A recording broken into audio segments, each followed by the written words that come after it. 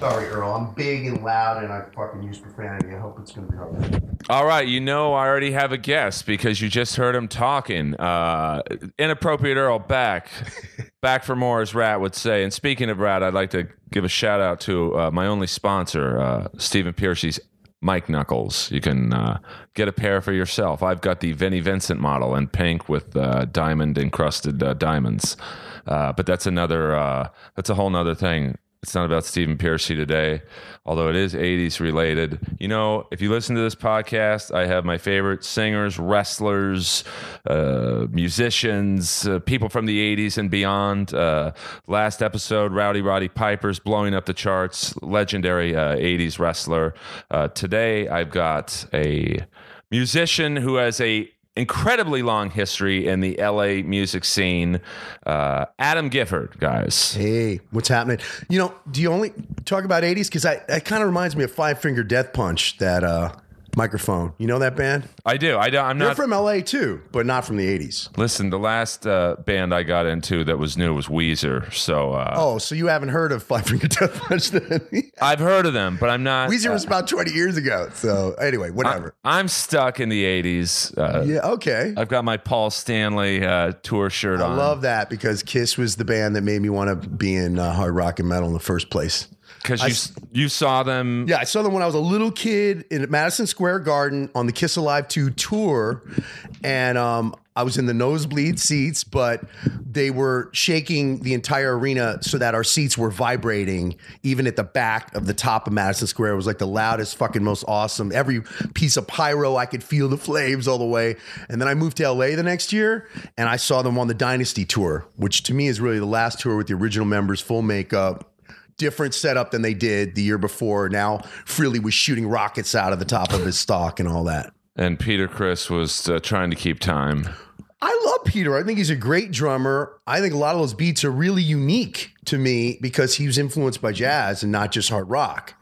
I think that was a big problem in the 80s. See, a lot of people started going, ooh, and they'd write songs over that, and that kind of sucked as far as I'm concerned. Yeah, no, I know Peter was influenced by Gene Krupa, Buddy Rich.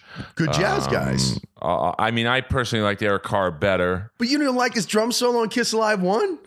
Come on. Was it his drum solo? All right, I'm not going to talk smack about Kiss. No, or even the new guys who are not really members of Kiss. Well, now it's the Jewish Menudo. It's like Tommy Thayer, who's Black and Blue. So I saw Black and Blue playing at the Troubadour right down the street here when I was a kid back in the 80s when I was in high school. See, this is why. In fact, I saw them play, check this out, Fairfax High School. And Black and Blue was a headliner, but they hadn't gotten signed. And Warrant are mostly from Fairfax High. Drummer was from Uni. They were my friends. We're peers. This is before Janie Lane was in the band. Warrant was a big deal in the scene because they were like the biggest high school metal band. So it was Warrant and Black and Blue at Fairfax High in the main auditorium. Right. Oh, the things you could do in the bathroom with girls from another school at a nice metal show. It was good times, man. Black and Blue was great. I loved them right until Gene started producing them. Ooh, I like the first album he did with them. I don't know if you remember that one. I think it was their third. Nasty. Yeah. There were still some good tracks on that album, I thought. But Gene seemed to, like he hooked up with House of Lords and then they kind of went down. Hey, he wanted to call Van Halen... what was it? Black Widow or something, or Spider or something.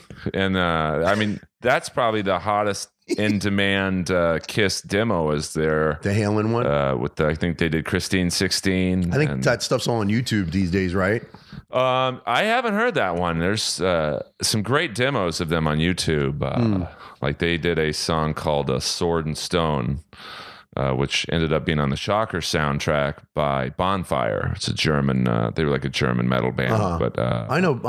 Not the American one where the guy had like. Oh no, forget about it. That's like an AC/DC tribute. No, yeah, I know. But on YouTube, there's the fully recorded Kiss version of Sword and Stone, and it's a great song. But, right on. Sometimes I will go on YouTube and dig up old shit, like just for, Well, it's great. I mean, you'd think with Kiss's box set, which I thought was average. I haven't even checked out the box set. I haven't bought an album since whatever was Revenge.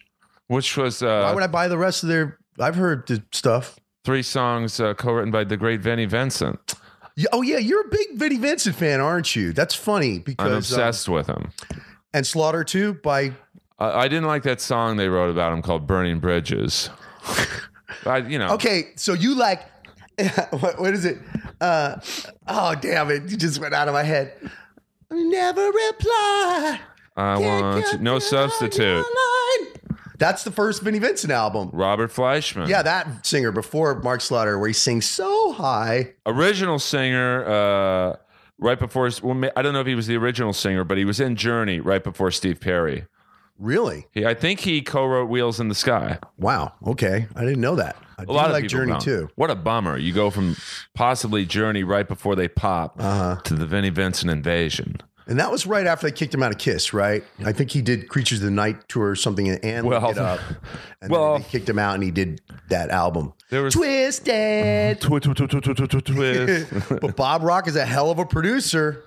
Well, Bob Rock was the drummer. Yeah, but he's also an incredible producer now, right? Isn't that the same Bob Rock? No, it's different Bob Rock. Those are different Bob Rocks? Yeah. I always assumed that had to be that Bob Rock. See, this shows you what a nerd I am, that I'm telling Adam, who was in the scene. Well, but Vinnie Vince is from New York, and I was in the LA scene with Motley and Quiet Riot and Rat are my local bands, dude. But I think... You understand?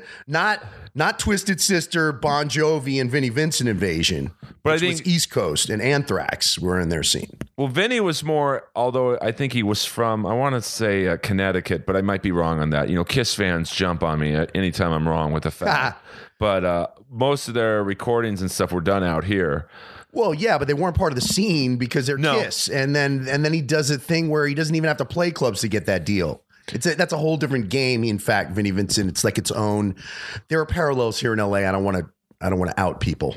Well, yeah, I don't want you to name names. If you want to, you can. I mean, Vinny. I'm trying to still play rock and roll, man. Absolutely. I can't be burning bridges. I might have to open for one of these guys. I'm doing Paradise shows again. And we're going to get into that. All right. But, you know, I'm just so obsessed with Vinnie Vincent because here's a guy kicked out of Kiss 3 times, but they kept bringing him back because he is a good songwriter for that era or for that genre. Lick It Up made a lot of money and they taken off their makeup. It should have tanked. So he was involved. So there's got to be something about that important. And he co-wrote 8 out of the 10 songs. Yeah. So it's basically a Vinnie Vincent solo album, the way I look at it. I don't know. Was he on that metal show? Oh, they can't find him. Rolling Stone couldn't find him. Because somebody was talking about that, and I don't think anybody from Kiss. Oh, well, Peter and Ace have gone, but I mean, I don't think Gene and Paul will go on. They don't like Eddie I don't Trunk. think Tommy Thayer's gone on. Well, Tommy's... Right. And the drummer, what's his name? He used to be the great Eric Eric Singer. Who was in Badlands, right? With the Ray Gillen. Yeah, and, which I loved Badlands my God. I mean, so much. I just saw, well, not just, but about 6 months ago, saw Jake E. Lee's return to the Strip. And it was... that was the night I was playing at the Viper Room. And we got reviewed in this Metal Sludge on the same thing, and they gave us a really good review. And Red Dragon Cartel, ooh. I mean, the singer was rough. Impressive. Well, I heard he's gone already. He's gone now. It's too bad because, he was drunk, clearly very nervous, which I get. Who, Jake? No, the singer. The singer. I want to say Darren. It's either Darren Smith or Darren James. I don't know. And he was like when they did Rock and Roll Rebel, the Ozzy song. Yeah. He was singing Rock and Roll Devil On purpose. I don't think so, to be honest with you. Whatever, dude. And all I know is they created problems for my gig at the Viper Room across the street. That's what I could tell you. Because our whole event was supposed to be at the Whiskey, and then Jake bumped our whole 80s Sunset Strip thing, reunion benefit that we were doing with other bands off the box set that just came out, Rock and Roll Rebels and Sunset Strip. Which everyone should get. Where? Oh, yeah. That's, by the way, that's out now. Rock and Roll Rebels and the Sunset Strip. Volume 1, because there's going to be Volume 2. It's 36 bands, 2 songs each, have never heard songs. There's a lot of bands that, like mine, either were signed later in the 90s, you never heard of us, or almost got signed, or bands that used to sell out, bands that would play the underground scene here in LA, because there was this huge underground scene that clubs like Cat House and Red Light District and the Scream were a part of, and the Strip. And they were all we were all cross mingling during that final late 80s, early 90s era. But my band's called Paradise. and we're one of the 36 bands with the 2 songs. It's a benefit album. It's supposed to help people who went through a horrible tragedy. And I'm not getting any money, which is, or any of the bands. That's what I'm saying. But I co-wrote the liner notes also with another singer, Johnny X of the band The Wild, which is, they were a big band, but he was also especially known because Dizzy Reed was stolen from his band by Axl and put in Guns N' Roses. So I think Dizzy's still with Guns to this day. Who knows with Guns? From what I hear, he's still there. Anyway, so The Wild, Johnny and me both wrote the liner notes. And so there's a lot of information in liner notes nobody's ever heard about. It's not just glam metal by that era anymore. It's not hair metal, and it's not grunge yet. It's a whole other thing that went on from like 88 to 91. And so we talk about the Hollywood Underground era of the Sunset Strip. Now, where can they get this? iTunes? Oh, well, it is on iTunes, but then you won't get the liner notes apparently. And it's 4 discs with 20 songs per disc, right? To roughly like that. 80 songs total? Wait, no, I'm wrong. 36 bands, 2 songs each. 72. That's 72 songs. Good. You're good with math. Good. Oh, I'm Jewish. I am not. Listen, when we're talking numbers, I can tell you what every band's... Okay. So anyway, if you go to EonianRecords.com, you can order the box set, and then you get a real CD case sent to you with liner notes and photos and bios on every single band. It's a really nice package for $39.95. Can you spell that for my fan base? Oh, EONIAN records.com. Yeah, that is hard to know. EONIAN. Well, for my fan base. And they're on Facebook.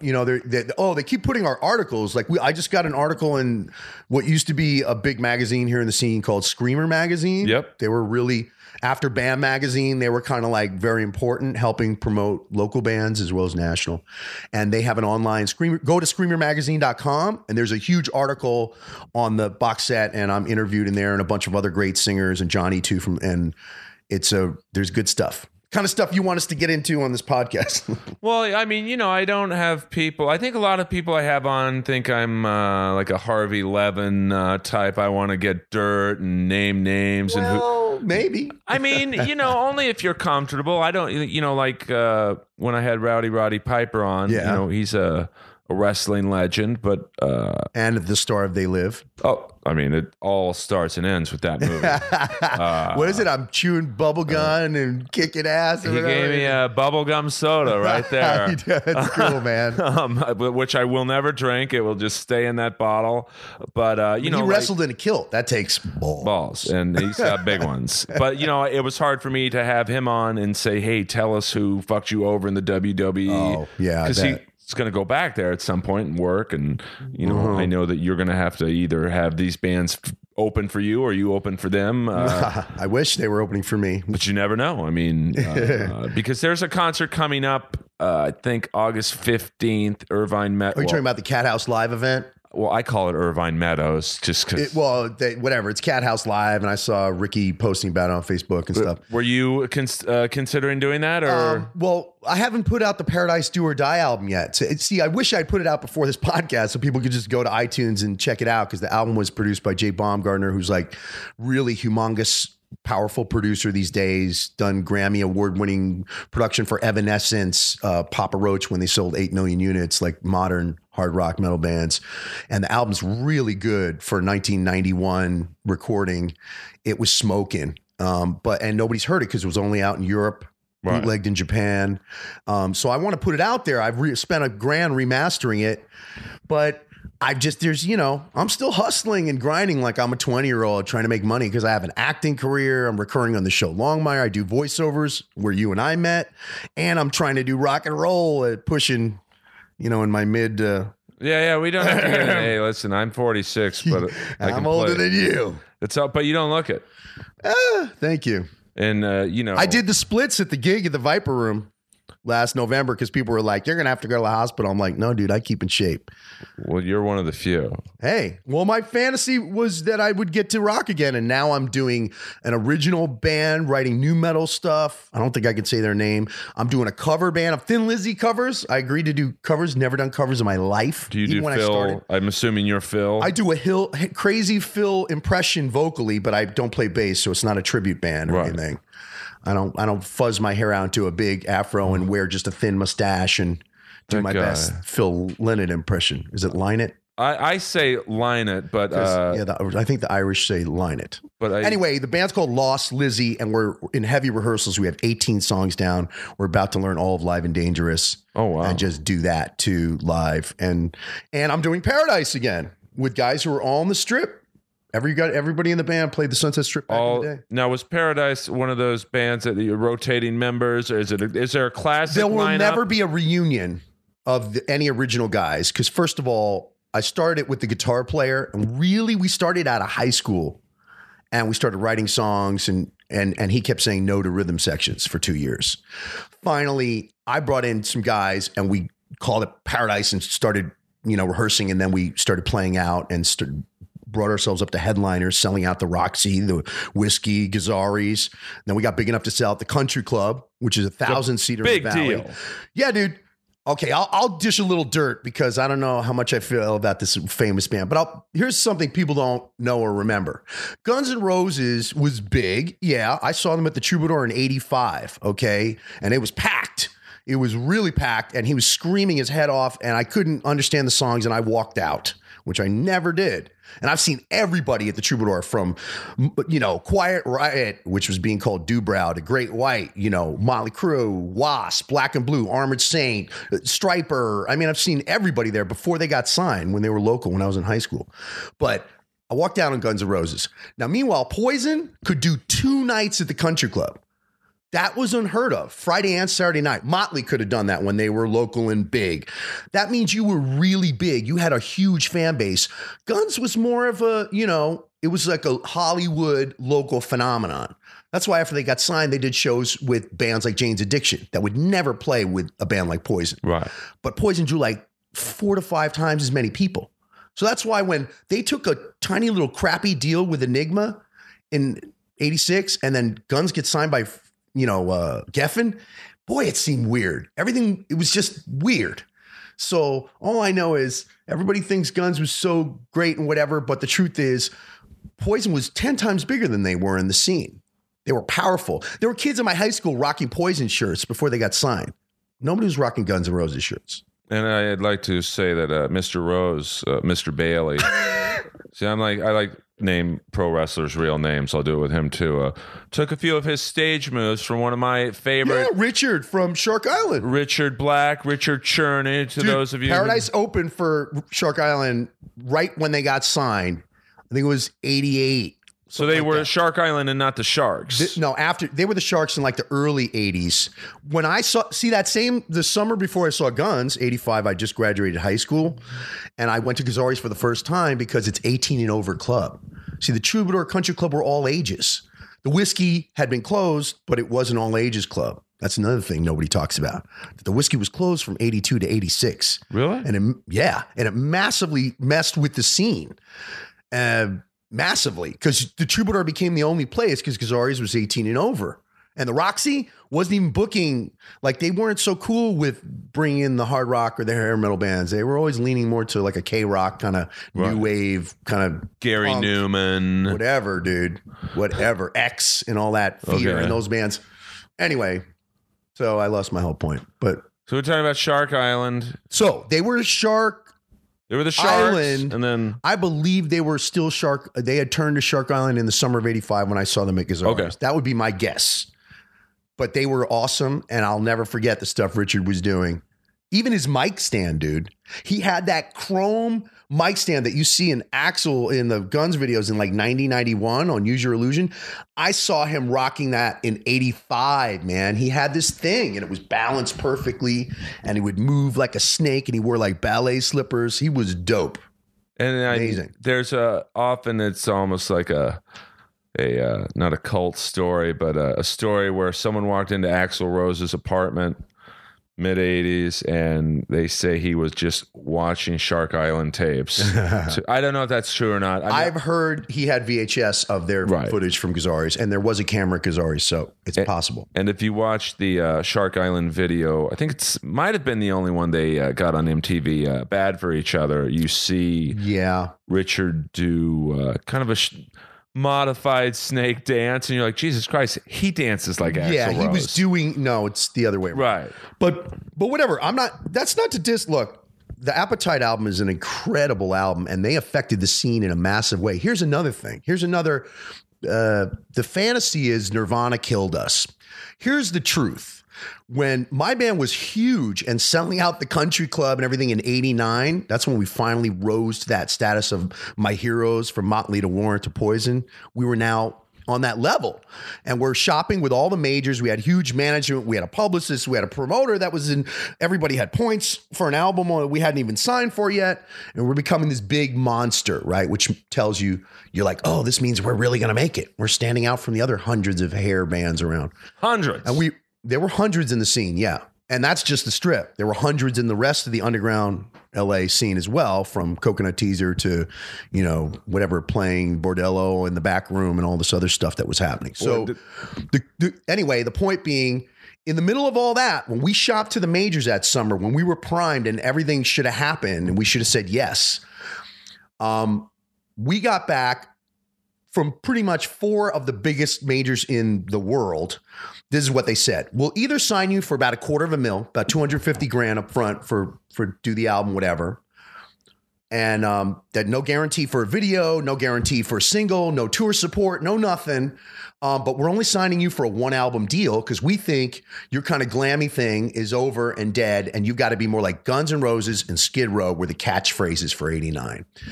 And if you go back in time, you'll know that they had just dropped like Patience, which is like a black and white video. Like they were changing up their style, even from Appetite, and the Lies EP was now putting out Patience, and Skid Row had just come out and they're all Youth Gone Wild, wearing black leather in an alley. So us being Paradise and palm trees and smiling and happy and 3-part harmonies and doing choreography and all that kind of Van Halen-y, what have you, Rat, Bon Jovi, Def Leppard shit, which was all over MTV. By the way, Def Leppard was on like their 8th single off Hysteria. Fucking, Bon Jovi had 4 or 5 singles. Whitesnake. They were telling us that was dead, the labels. It's already dead. And by 1990, all those bands are done. So if you want a real deal, the kind that everybody dreams of, here's what you need to do.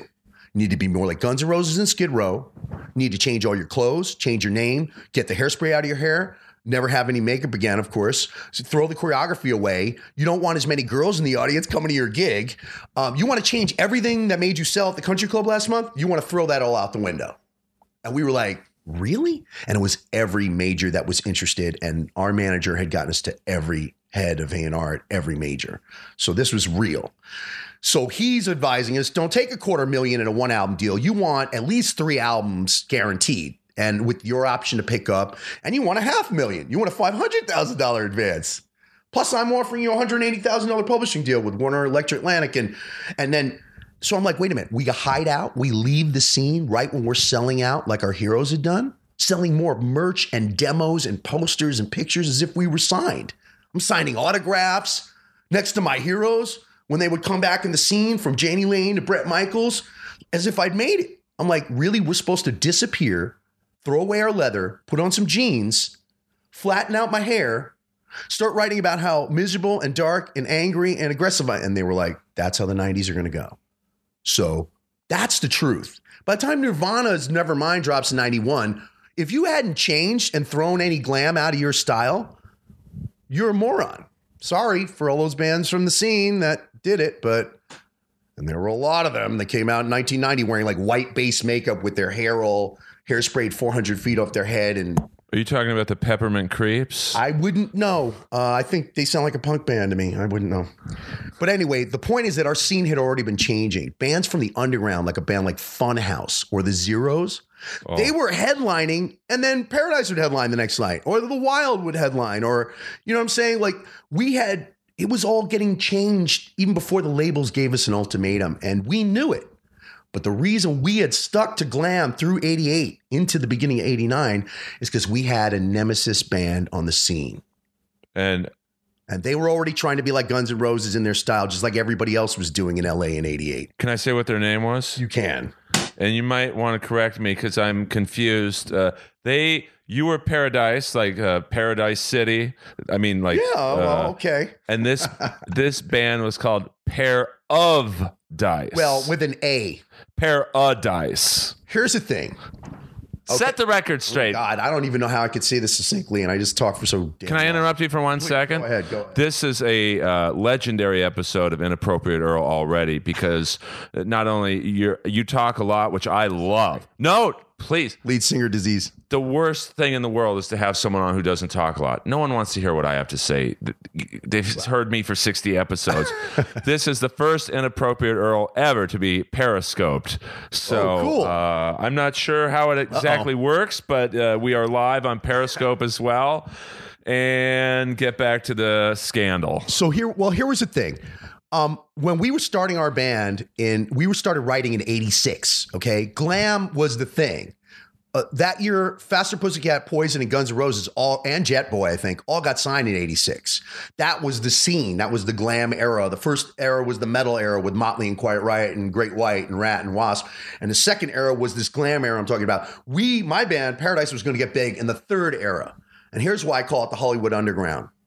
Because, we started out glam. Everybody was glam. That was the thing in LA. Forget about MTV. And that Motley had done Theater of Pain already, and everybody was like, oh, glam.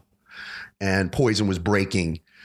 The fact is, we didn't want to be that. We called ourselves Paradise, actually, because it made us sound different than all the other local bands who were either trying to be like full-on metal, or they were trying to be like Motley Crue clones. There were a lot of Halen clones, and there were all these kind of Poison-y clones in the local scene, glam and all that. And then there was the trashy, sleazy, like out of the cat house into the strip, the underground meeting the scene. Faster Pussycat. There's another band, LA Guns, and they were all trying to do that thing. We didn't want to be like any of them.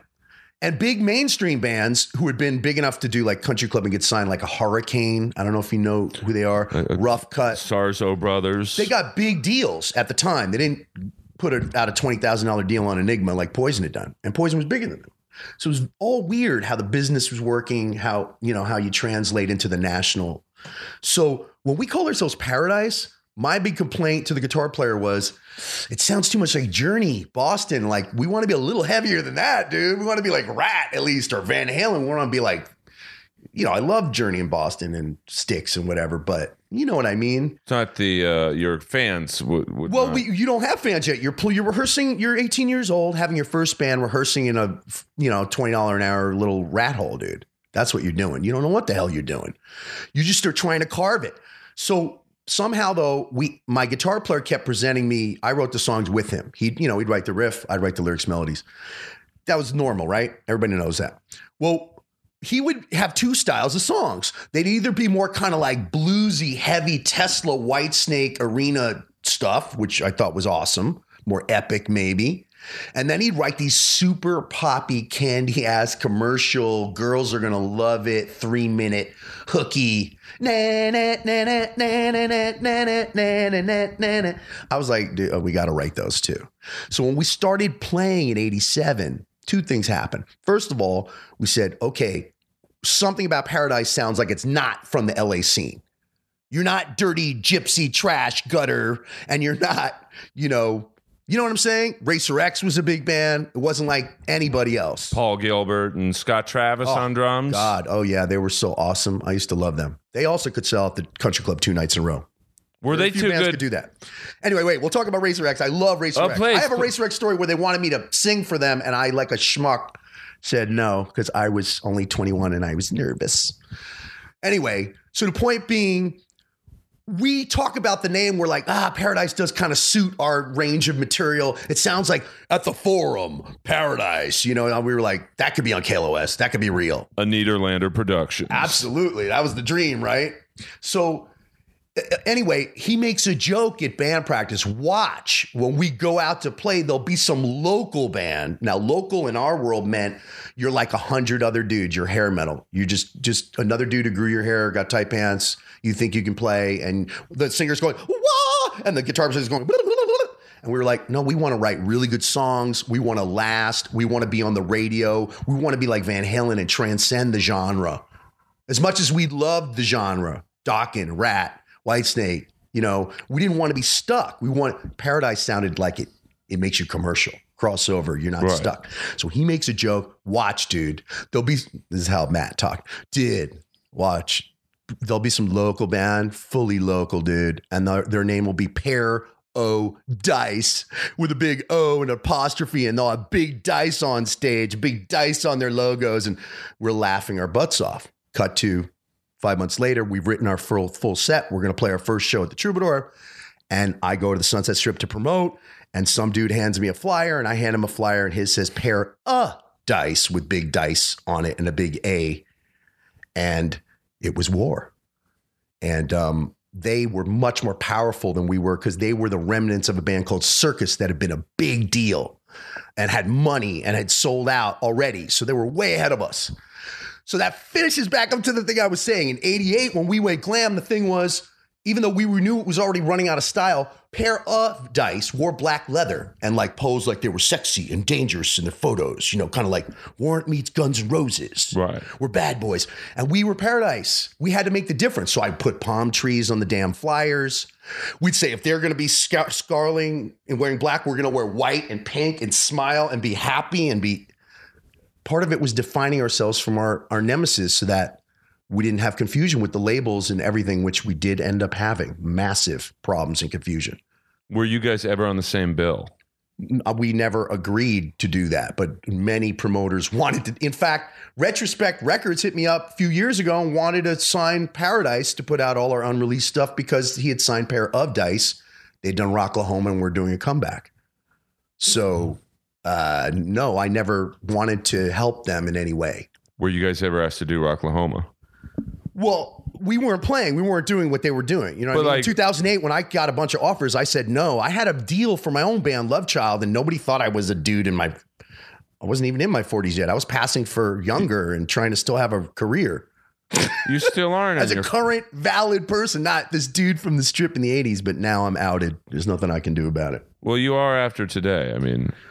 Today, the Rock and Roll Rebels thing, man, I've been doing interviews with magazines from around the world. So, you know, it's out there. There's nothing I can do about it. Or as Fred, we were talking about Fred Coury. When I met Fred a few years ago when I was doing my band Love Child, my hair was short. I was selling a whole different thing, clean shaven, whatever. And my music was more kind of new metal style-y, but some of the flash of a guy that can't help but want to have 80s shit going on, you know? And Fred's like, dude, you can't help it. You're 80s. Everybody knows. And I'm like, come on, we only sold out in LA. Nobody knows it. He's like, you can't escape it. Well, now I've surrendered. You got to embrace it. I am embracing it. Don't be like the singer. That's why I'm growing my hair back, dude. Looks you know how good, long it's going to take me to grow my hair? I have curly hair. I don't have that straight hair that grows in like 7 months. We'll send you to Gene Simmons Extension House. I would never get extensions. I'm not cool with extensions. I could tell a great extension story about a guy you would know about, but I don't think he'd be very happy with me. Well, listen, like I said, I don't want you to burn bridges. I've already probably burned some bridges, but that's all right. But that's okay. I'm not friends with the guys in Guns N' Roses anyway. So, yeah. Well, no, I mean, I don't think the Axl Richard Black. I mean, that's been Shark told Island. many They know I'm a times. fan, dude. Oh, well, that's a great story. That was like the moment I thought it could really happen was when we opened for Shark Island at the Roxy, and we were still pre-selling, you know, but we actually had fans. So we weren't like buying our tickets and giving them away like a lot of people were doing. We actually had enough people to buy my tickets. So we sold all our tickets plus extras, and we knew we were going to pack it. Shark Island was already a headline sellout before they even, got signed.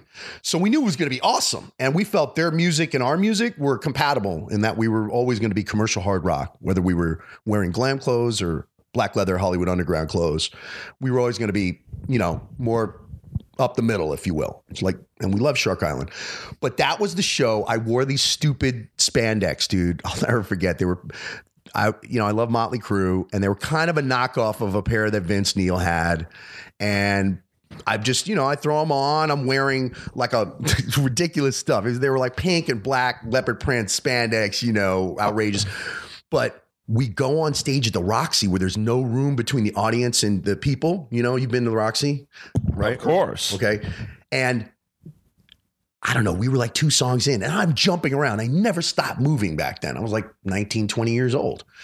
And we're doing choreography and we're sweating and jumping. And these 3 girls reach for my cock, dude. That had never happened at a gig before. We'd been playing for a year and a half. Keep going. And And I don't think about it, but the pants have no belt or anything. They're made out of the tiny little spandex. Like it's a girl's stripper clothes. I bought it like Playmates on Hollywood Boulevard for like $20.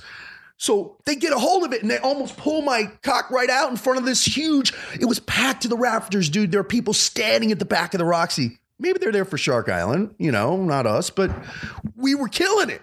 And then all of a sudden I'm like, oh shit. And I had to grab it and I had nothing to tie on. And like for the rest of the gig, I'm running around with my hand holding my pants up, which is ridiculous. So I started wearing suspenders. And then that became like my little gimmick, in the scene. Nobody else seemed to have suspenders on. You kept trying to find ways to be unique or stand out or, like your Michael Jackson glove. You know what I mean? You're trying to do something that you'd be, you know what I mean? You didn't just want to be another Bret Michaels lookalike or whoever. Stevie. I'm not going to. Hey, we opened for Tough. I'm a fan of Tough. Tough is proof that there was a Hollywood Underground era because there was nobody glamour than Tough, dude. Let me Tough say was this. So glam. They made Poison and Taz and whoever looked like they were wearing, no makeup. Well, Stevie Rochelle, full disclosure, I advertise on Metal Sludge, which is his great site. I love Stevie Rochelle, even with that towel picture he took. Well, here was the thing. We opened up for them in Phoenix in the fall of '88, right? And I hadn't seen them in a couple months, but I'd seen them. They'd give out silly string at the shows for the fans it was fun and it was super glam. And I think they even advertised as the biggest hair in Hollywood before Brunette got there. And then we opened for them and they come out and they're wearing like black leather, dude. And they had like an EP. They had a tour bus too. They weren't even signed.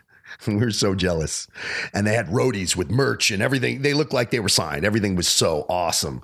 And then they had this single, Good Guys Wear Black. And I was like, that's tough. Like, what's happening? Like, and that's when we started looking at ourselves already and saying, wait a minute, should we be getting rid of the glam thing too? Should we be throwing our Aquanet out too? Are we going to be too late?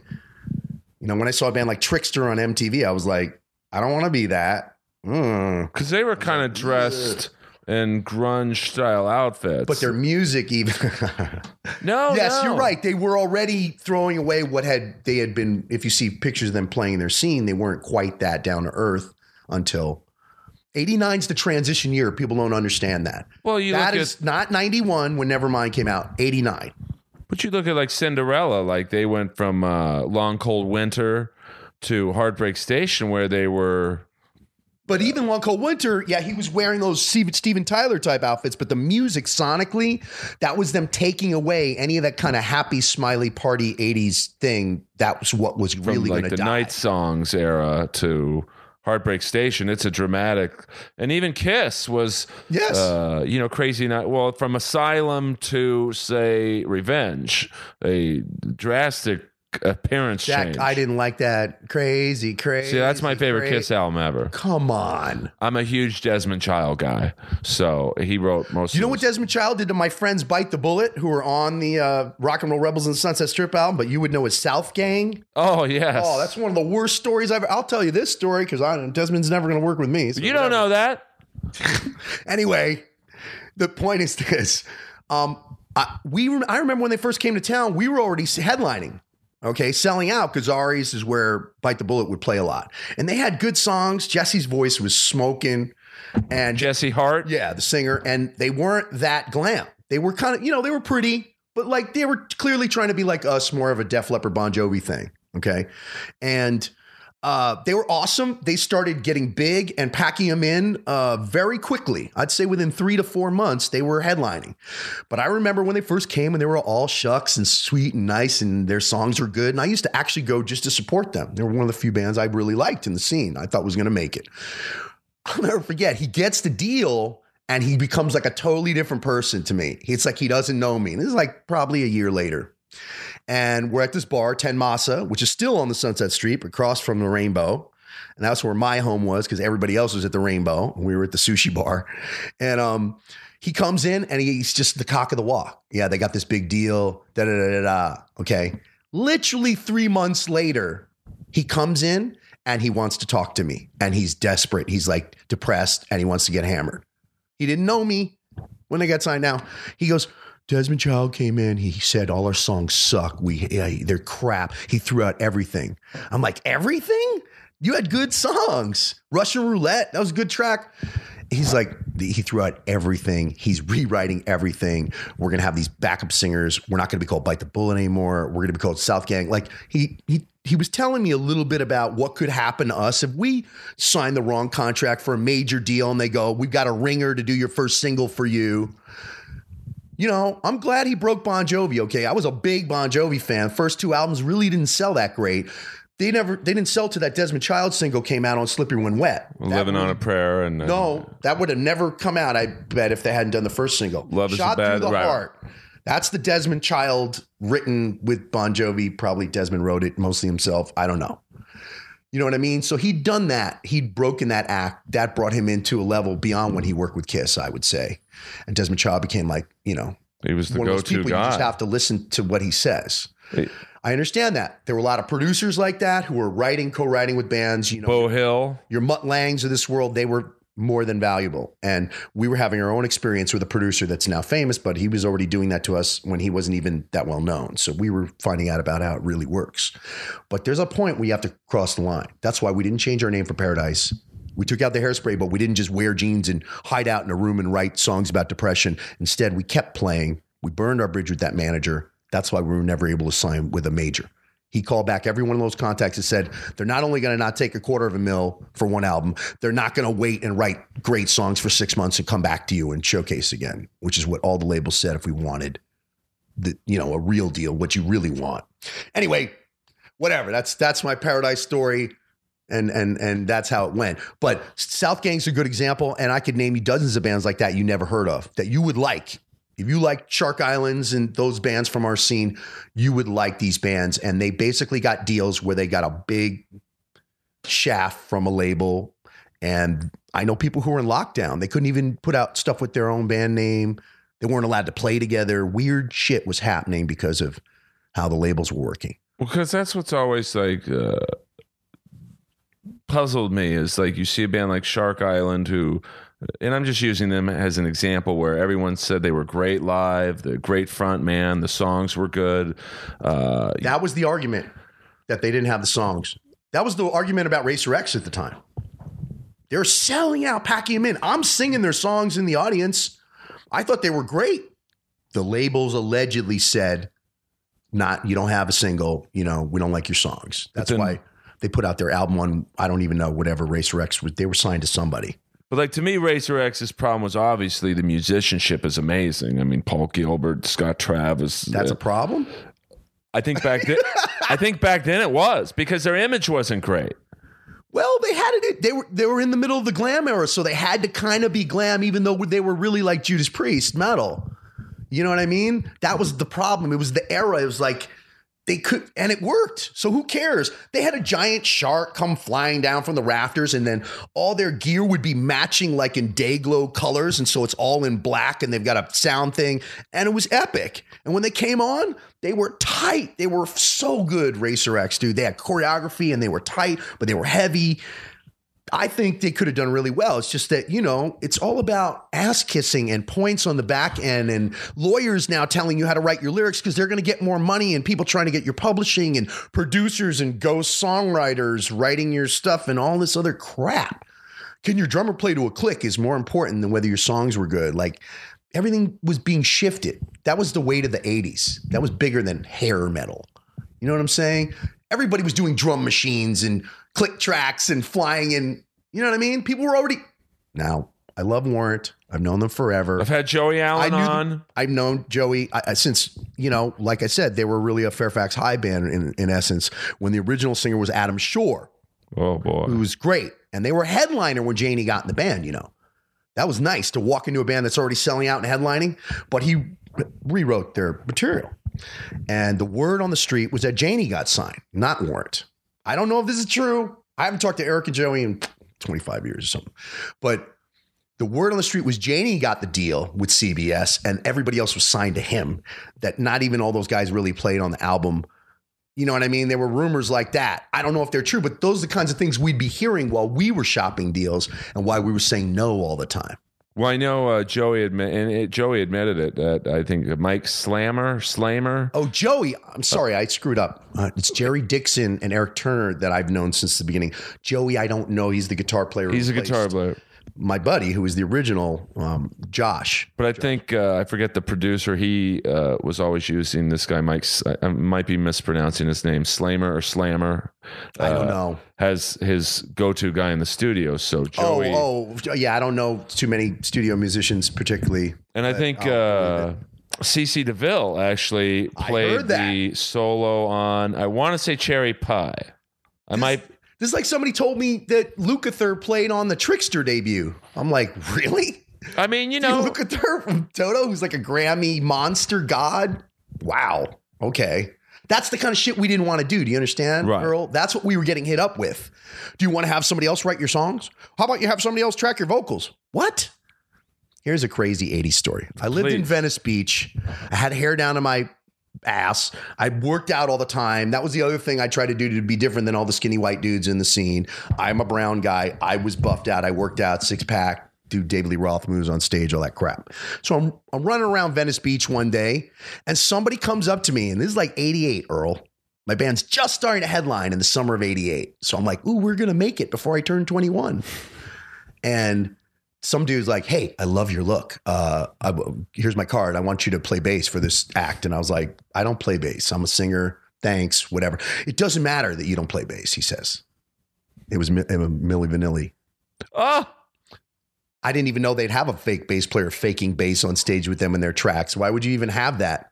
That hadn't come out yet. That single hadn't come out. When they came out and I saw them doing their little dance and that I kind of looked like them, I was like, okay, why would you want your bass player to look like the lead guys? I don't know. But that was a sign of the times, you see. But looking back, that seems so silly because he had like this they both had Rob and Van, I think was. I don't know their names, dude. I wasn't a fan. They had like these super thick Jamaican British accents, but on the album, they're like R&B-ish. It kind of sounded like you, like, you know. Well, they're doing, I can't even remember those hooks. How do they go? I just blame it on the rain. See, I don't remember that. I remember the stupid dance move they were doing. That was the stupidest. Oh, man. But whatever. But back then it didn't look stupid. I mean, when you had a band like Britney Fox looking like gay pirates. But this is what I'm talking about. We would have called them local too. Britney Fox, even though they were Philly. Britney Fox sucked. Oh, watch out. Sorry, take that back. That's just me.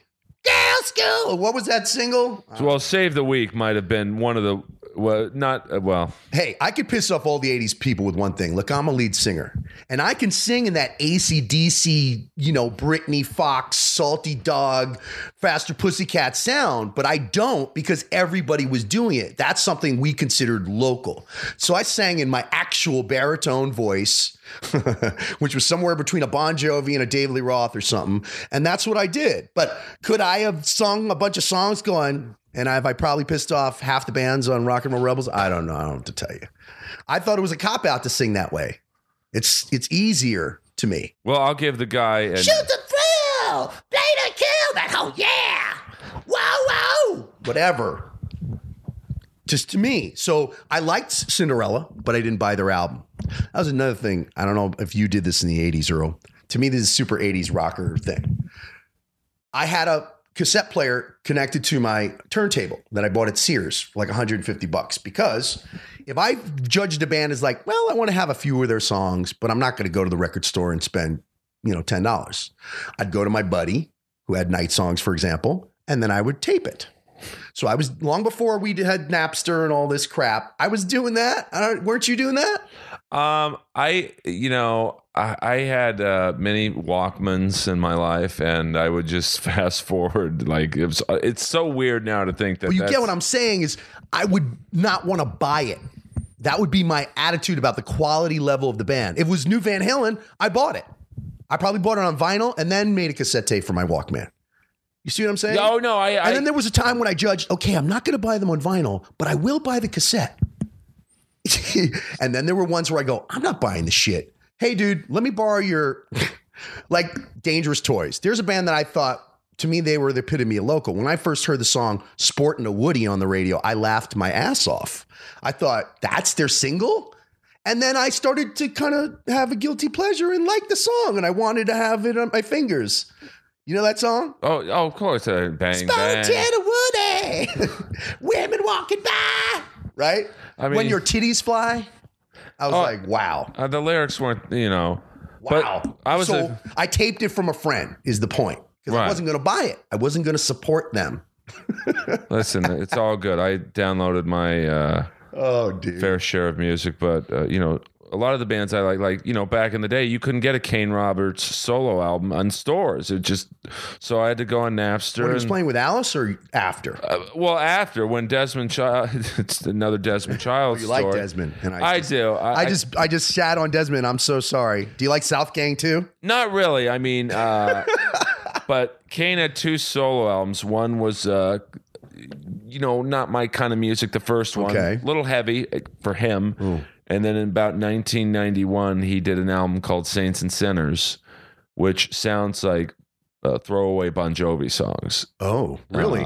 That's cool. But I love that era of Bon Jovi. So you didn't listen to grunge when it happened? Not really. I stuck with anybody, not Alice in Chains or even Soundgarden or... I mean, I went after like Piercy's solo band Arcade. That's why you had Fred. Extra Fred, Connect, Cinderella and Arcade. Yeah. I was buying like Wild Side. When Nirvana came out, Wild Side, the LA band, Drew Hanna and that one? Brent Woods. Yeah, the one that had been called Young Guns. Yes, they had to change your name to Wild Side. So to me, that was a perfect example. I think they got a terrible deal. I think they signed a bad deal. I don't think their video was, they spent enough money. I don't think the single was right, and I don't think they got the right push. Well, just the timing, I think, was just not in the cards for them. 5 years earlier. I don't know. I've seen that video on YouTube not that long ago, doing a little homework on our era. Oh, no, I mean, just as a fan, there was just a few bands that were like 91 through 93. It was just, wow, if this came out 5 years earlier. Well, for me, that's TNT. Tony I Harnell. like the stuff they were putting out in that 91 and 93.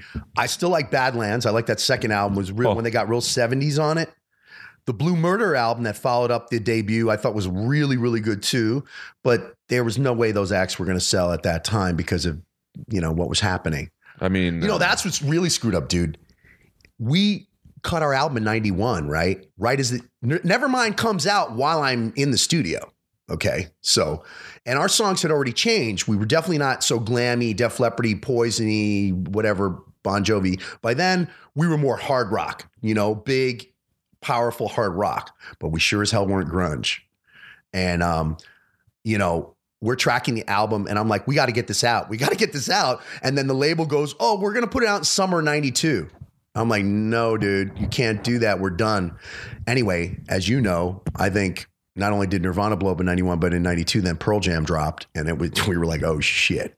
So we got a call from the head of our little German label, and he goes, Earl, check this out. For a band that's still pretty much a commercial hard rock band in 92, okay? Just like you were talking about, those bands that put out albums that if only it was 4 or 5 years before. And we were sitting on an album like that. And he goes, I've got you on the first leg of the Bon Jovi tour. What album was that in 92? The one after New Bad Jersey. Medicine? No. That's New Jersey or whatever. The one after Slippery. I think it was maybe the one after that one. And maybe it didn't sell in the States, but it was selling in Europe. They were doing arenas. You understand? My dream was happening, but by then we all hated each other and I wanted to kill my guitar player. So I quit. And then he said the second leg of the Extreme tour. And they were big that was the right three then. Side. Well, they were getting a little play on MTV on that third album, but they were doing well in Europe, apparently. And that would have really sold Paradise, I think. We could have probably just done Anywhere But America for a few years in the 90s and not been grunge and done fine. But I quit and started a new band. So was it just frustration with the scene? Like, no, I hated my guitar player and my band members. But why? I hated them. So I started a whole new band. I started doing nu metal thing in 92 because I had seen some of that happening already. I hadn't seen Rage. Rage were local, but I saw Korn play at this little tiny club at Dragonfly in front of 10 people and thought, oh my God, who are these guys? I saw Deftones play at the Roxbury, bro. When the strip really died and people started going to Roxbury. And I had helped start like the house band there on Friday nights. And I would go every once in a while. I saw Deftones at like 4 o'clock on a Saturday afternoon at the Roxbury with nobody in there. And I was like, this is the next shit. So I started another band called Love Child and tried to do, and was doing new metal shit from 92 to 94. Right as my album got done, my label went bankrupt. So I quit music for a while. Well, listen. That's all.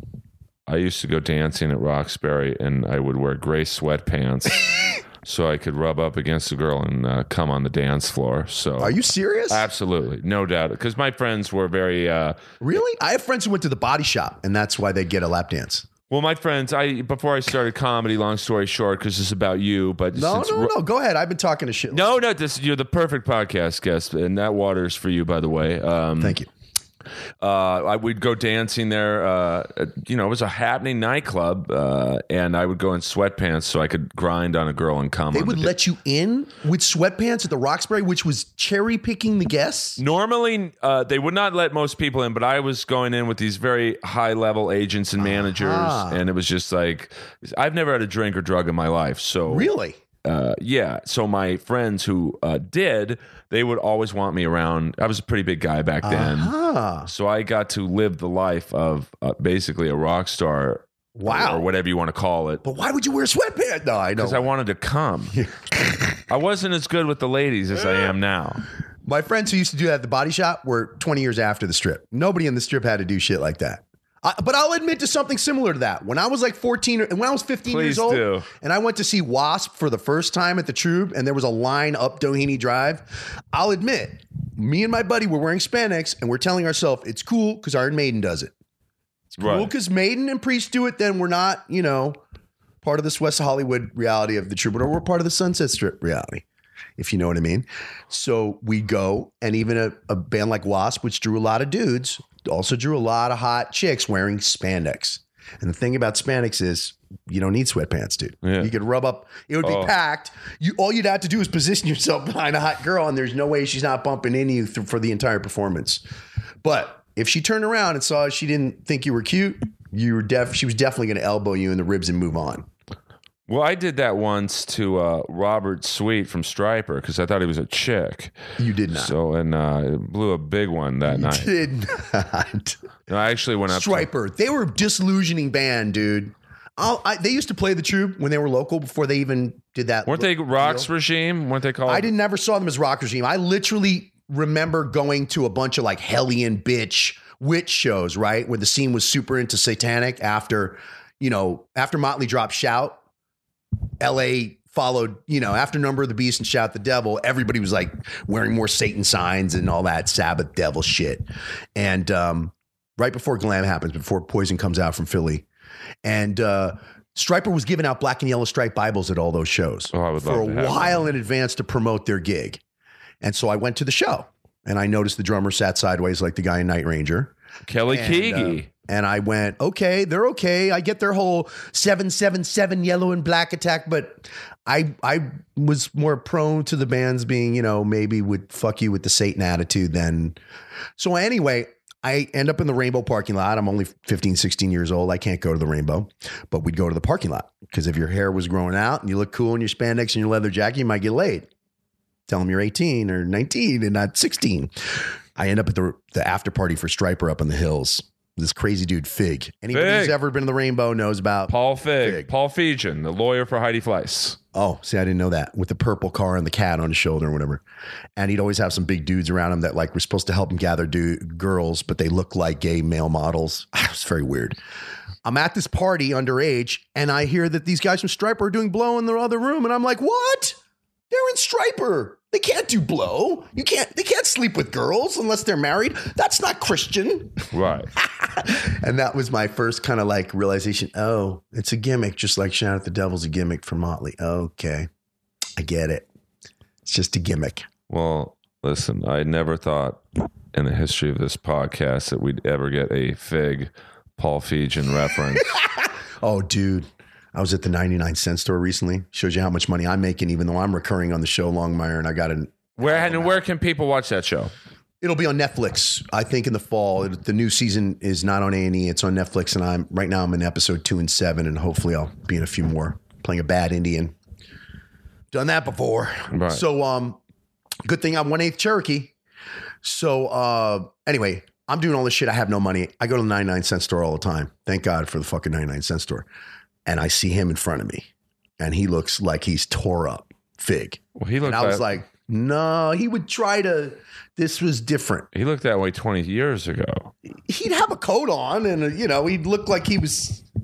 His hair was crazy, I guess, but I mean, for those of you LA natives, people who aren't from LA have no idea who we're talking about. There's this legendary figure on the music scene who was Heidi Fleiss's lawyer. His real name is Paul Fegan. Everyone called him Fig, and he would drive around to this day. I guess he still does in a purple Stutz with a cat on his left shoulder at all times, a live cat.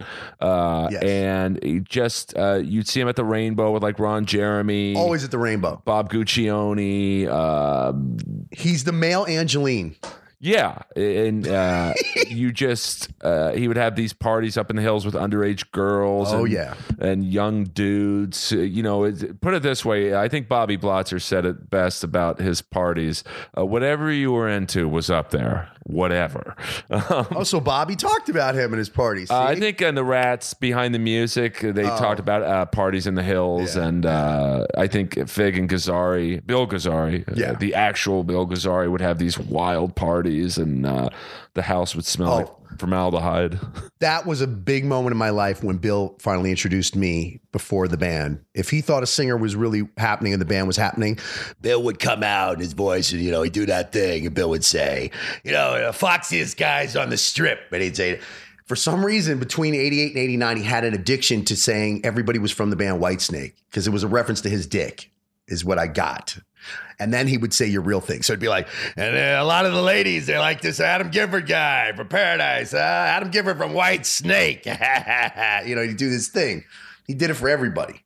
And the big thing about his club that really made it happen wasn't that the Sharks or Shark Island had been the house band. The big thing was Sunday nights, he had Miss Gazzari's contest. I think it's in the Metal Years movie. Legendary. It's in the Metal Years movie with the guy from Odin and judging and stuff. Randy. Yeah. Randy. So. Yeah. Odin. So Odin. There was another band I had some issues with at the time. Because we get into it? They used to throw our flyers off the cars. See, when you were trying to get big, you would go to the farm and you didn't get to see the gig, or at Irvine Meadows. You were in the parking lot for 3 hours flyering all the damn cars to get people to come to your gig. And Odin, I caught somebody from Odin throwing my flyers from my band that we'd spent all our money and broken our back to fucking get down there and hustle, and he was throwing them on the ground, and we almost came to blows, but whatever. But that was I never Odin.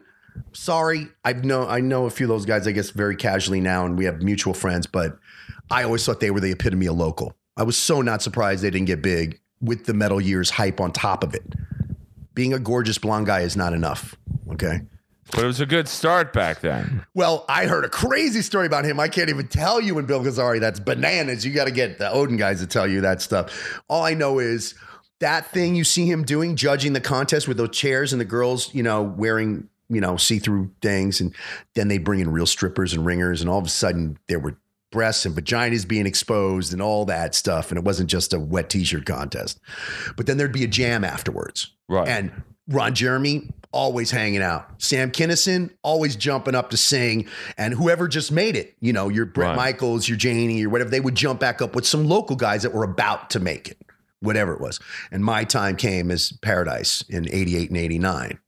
And, it was one of those moments where you really think, oh, shit, it's happening to me now, Bill Gazzari. He knows, And we didn't even have like extra love at their club. Pair of Dice had extra inside love at their club, which means you've spent money for maybe an ad on the wall and things like that. We didn't do that. We wanted to earn all our promotion. Do you wish you would have done it differently looking back? Not at all.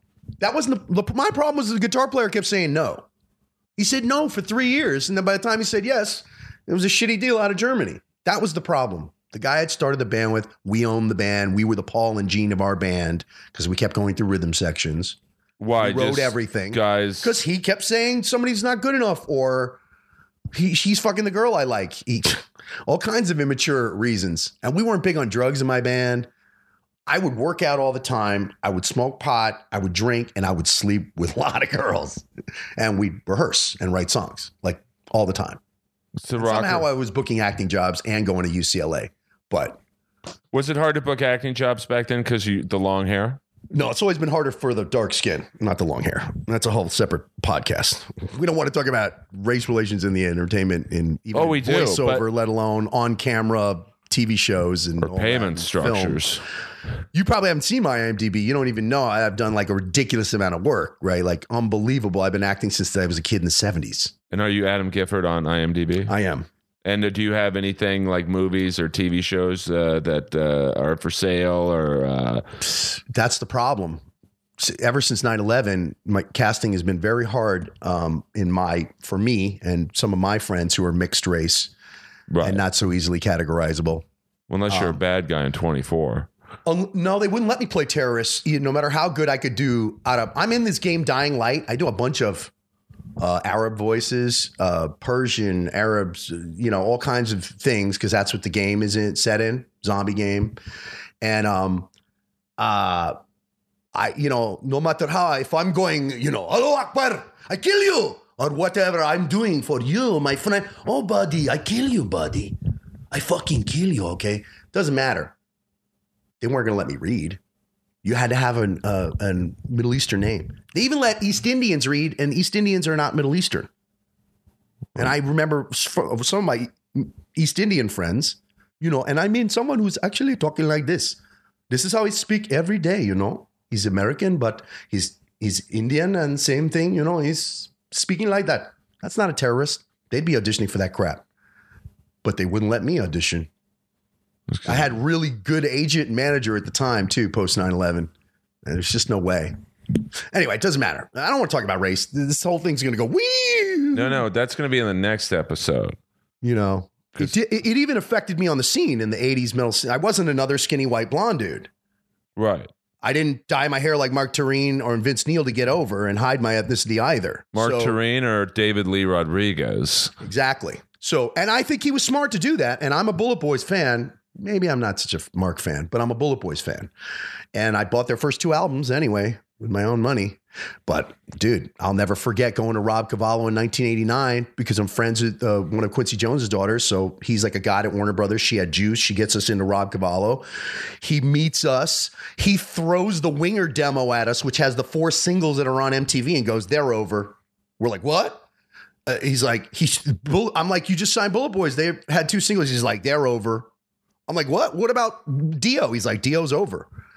I'm like, "How can you say this? They're on your label." He's like, "It's all over. It's all going to be different in the 90s.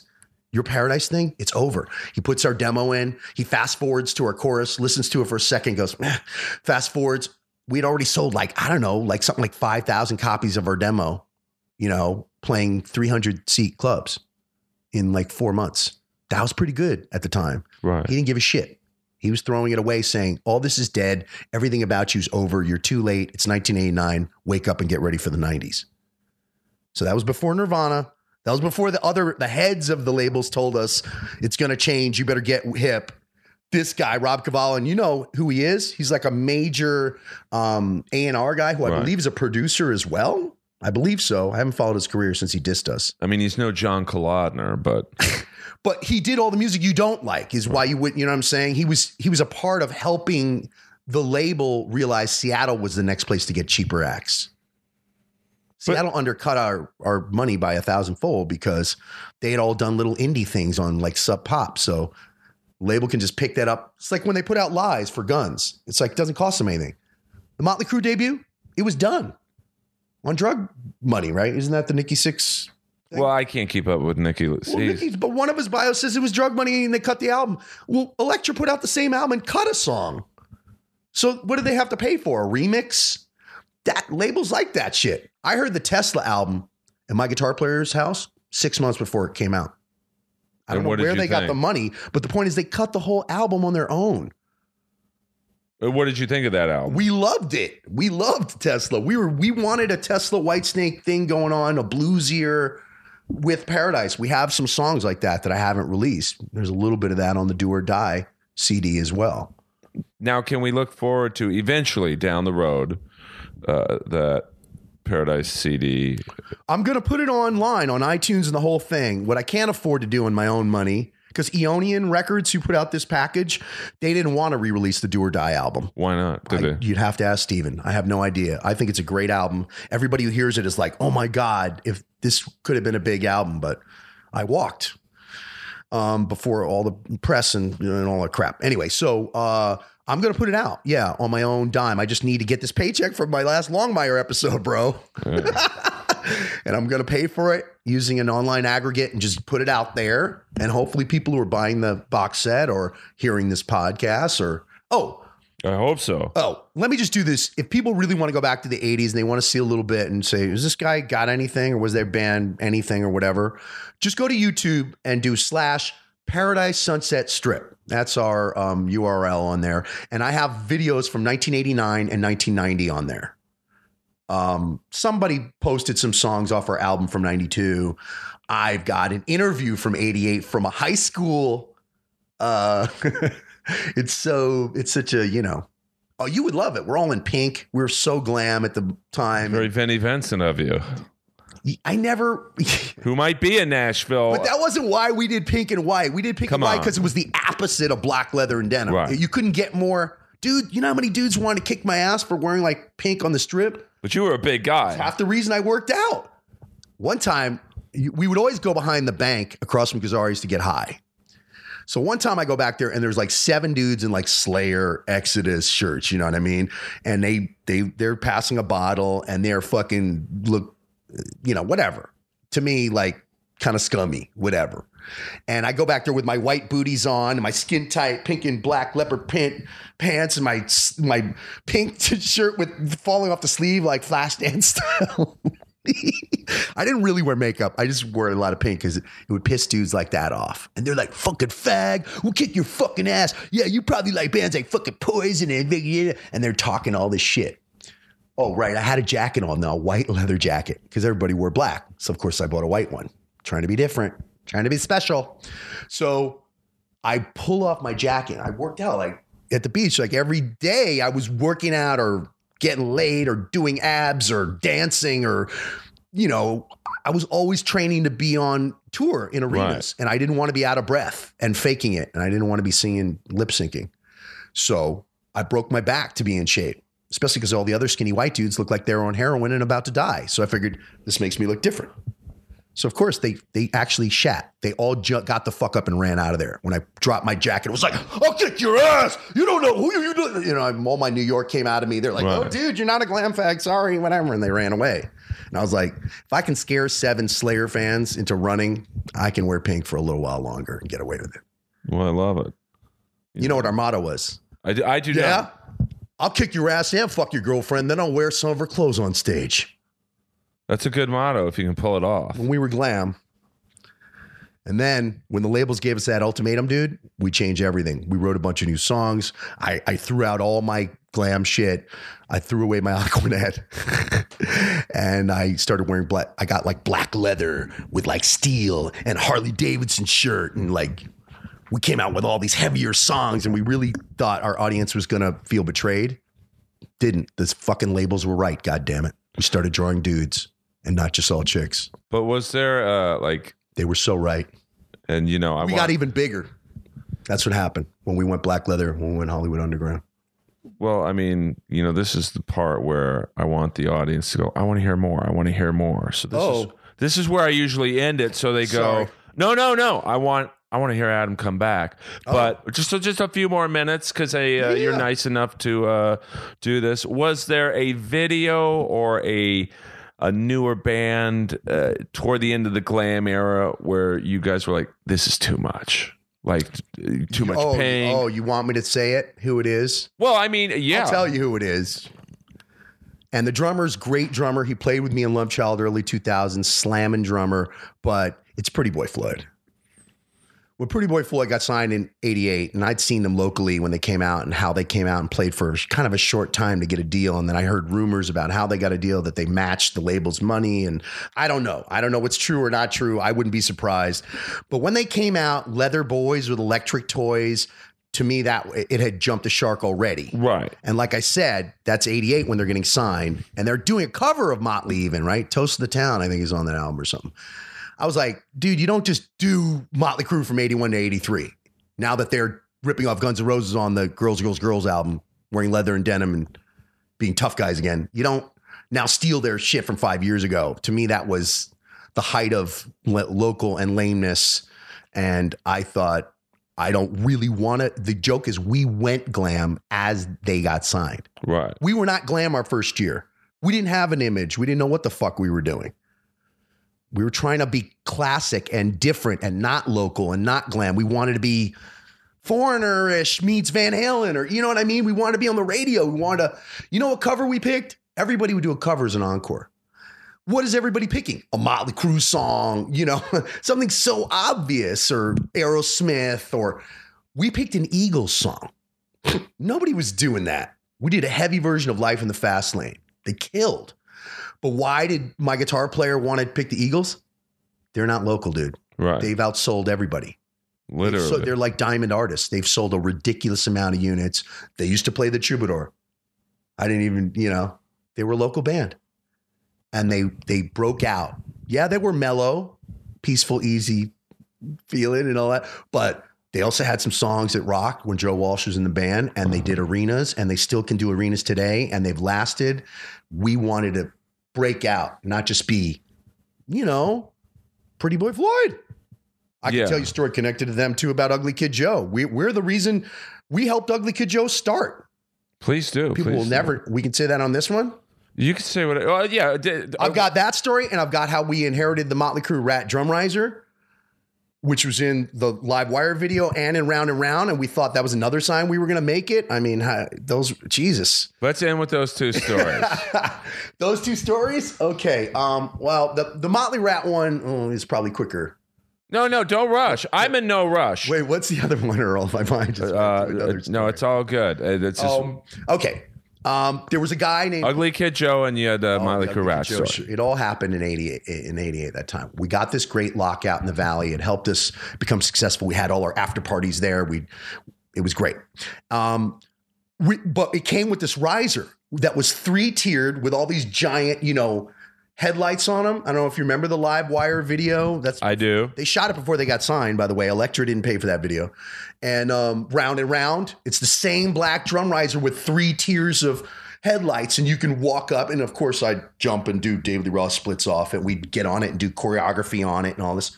But it was made out of wood, and it was huge, and it was hard to handle. We needed like 4 roadies to put it together, and you couldn't get it on stage at a lot of places. Like, it was too small for the Troubadour.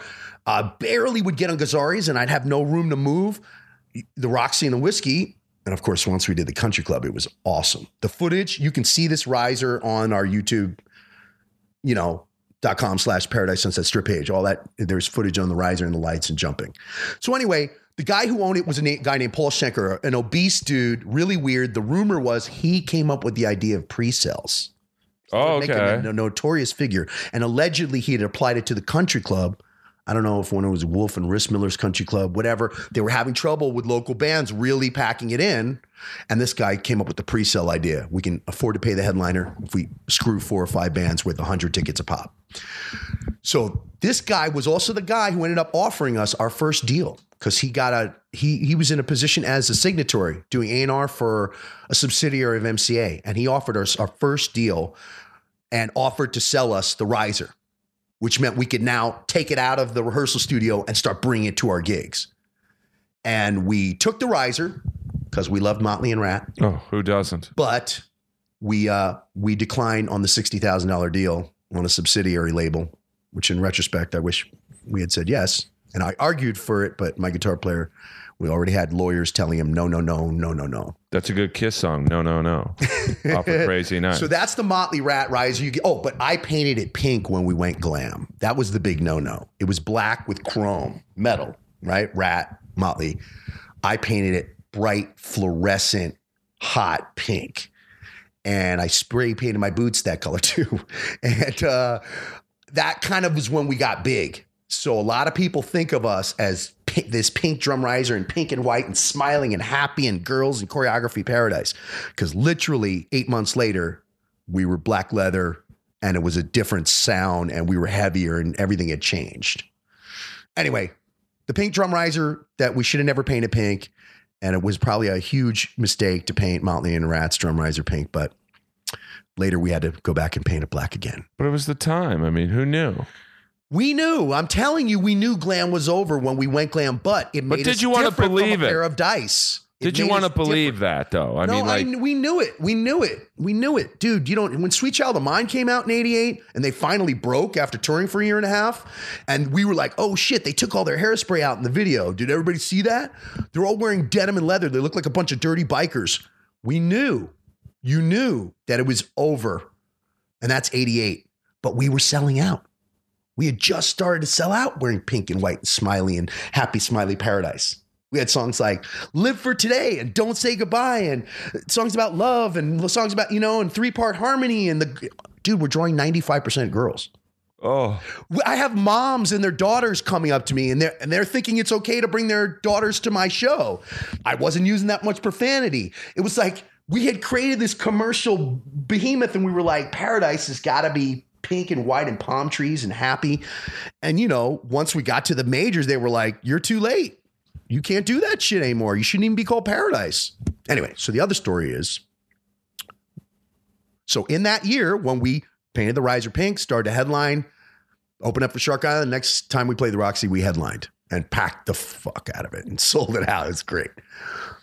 My guitar player had his best friend from high school goes to Santa Barbara, the college up there. He tells him he's got a band. Are there any songs Adams doesn't like? Because Matt would bring me the riffs and the melody, and then I'd write lyrics and melodies.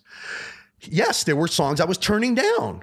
So Matt would give them to his buddy, Eric, who was the original guitar player. They didn't have the name Ugly Kid Joe. Okay. They were doing mostly covers, but they'd obviously decided they wanted to be a real band with originals and they didn't know how to write. And the guy, what's his name? The singer who stayed in the whole time. Whitfield Crane. Yeah, Whit was in the band and everything. He was the front man at the time and he was writing the lyrics and melodies for them as far as I know. But I don't even know if Whitfield knows, because Eric might not have told the band that, hey, these are stuff Paradise is not using. You understand what I'm saying? Especially when the irony is they wanted to be the exact opposite of everything glam and happy and Sunset Strippy. And here they were getting throwaways from Paradise. We weren't quite Pretty Boy Floyd, or whatever. That's a good thing. Or Tough for Taz. We weren't quite that, but we were happy commercial opposite of what they were going to end up being. What about Sleaze Bees? We weren't sleazy. I'm not into the sleazy thing. Anyway, I'm not a fan of the word hair metal either. So one of the songs we wrote like a verse and chorus on, right? We got stuck on the bridge in the solo, was heavier. Even when we were glam, Matt was bringing heavier shit. It was a song called Ghost Town. And I felt like that's how things are going to go. And this is before Rob Cavallo disses our shit and the labels tell us you're going to have to. But he writes something that's in that welcome to the jungle-y kind of heavy, big, dirty. And I'm like, this is the shit. Well, this motherfucker gives the song to Eric without telling me and forgets that he did it. And we're like, well, it's not really fitting our headline Happy Paradise set. We're going to take this song Ghost Town out. And then we finished it a few months later. Okay. So then we start playing it in our set. And it starts to become popular. When we switch to Hollywood Underground style, it becomes the opener of our show and becomes like our most popular song written up in the review, Ghost Town is the face of the new Paradise. Well, by 1990, now 2 years have gone by, and that band in Santa Barbara has gotten their shit together, and they're pretty good. And they've written a bunch of songs or whatever, right? They come out to fucking play. They want to play with us because we're a big headliner. Eric asked his best friend, can we open for you? Sure. They opened for us. That might have been the show. They came up with the name Ugly Kid Joe out of their ass just to shit on Pretty Boy Floyd. Right. I'm sure you know that story. So I don't know. Maybe they'd use Ugly Kid Joe before, but I don't think they'd really played in LA when they opened for us at the Whiskey. And we got them a really good slot, knowing they're not really going to draw from SB. Right. But we would pack it, so it didn't matter, and they were friends. But this motherfucker comes out and sings my Ghost Town, my hook, my melodies and lyrics, whatever Matt had given them. He didn't just give them the song. He gave them what we had worked on. So they're calling it Ghost Town too. And my audience goes ape shit and is fucking pissed with this opening band, Ugly Kid Joe, because they're fucking ripping off Paradise. They've been playing Ghost Town for 2 years. And I'm backstage and somebody comes running in and tells me, and Matt's like, oh, dude, I forgot, bro. I gave him the song in 88, bro, whatever. I never thought they'd play with us. I never thought they'd, 6 months later, we have a record deal. And we're producing it with Jay Baumgartner, who has this huge studio, NRG, that Love Hate was doing their shit there at the time. Ugly Kid Joe steals our bass player at the time, Cordell. They only have an EP deal. They want Ghost Town to be the first single, not Everything I Hate About You. And we're putting out our album and we're about to cut it, and we're like, we think it's going to be our hot song that is going to cross us into the 90s and erase our glam past because it had balls. Right. And so like fools, what do? We negotiated ourselves out of an EP that came out and allegedly was the highest selling EP to that point in the history of recorded music. You can look that up. The Ugly Kid Joe EP. Well, no, I believe it. It broke some record or some shit. And we were like, wow, we were morons. We fought with them and lawyers and took our song right out. We could have had a piece of that album. And these are the kind of decisions we made. I don't know if that story entertained you or not. It was long, but bums me out. But Ugly Kid Joe, basically, they got started from a bunch of songs I didn't think were good enough to be Paradise songs. And that's the joke of it all. And then they passed us by right while we were cutting our album too. They were much more in sync with the 90s than we were going to be.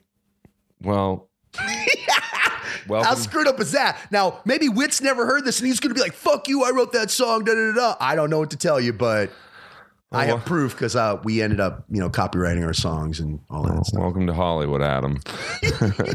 welcome to the real world, baby. I've got acting stories like that too, where they told me you can't wear that on the show, and then they hired somebody else and gave him my... Right. They put a ponytail on one guy to rip off the look they told me I couldn't have in the movie. Well, what are you going to do? Well, it's Hollywood. Yeah, with Hollywood. If you people who aren't familiar with our business, music, comedy, acting, it's the greatest business in the world, but it's the worst business in the world. Like a project me and Adam met on. It's a great job, but I still haven't been paid. Yeah, so it's like 2 months later. It's not all it's cracked up to be. But Adam, before I let you not go, but go today, where can people find you? Twitter, Facebook, Instagram? Oh, I am on Twitter, and I'm trying to do it more. The Adam Gifford. Yeah, because there's Adam Giffords everywhere. And so they're not me. So it's TheAdamGifford on Twitter. Yeah. And Facebook is? Facebook, well, maybe you want to check out the Paradise-Do or Die page. You can hit me up, whatever. But I'm sure there's a dozen Adam Giffords on Facebook too. So I think my URL is G Adam Gifford because that's actually my legal name. And I went by that as an actor for like 20 years. But of course, having a first name as an initial in the digital age is suicide. Oh, yeah, absolutely. And then Instagram, do you do that?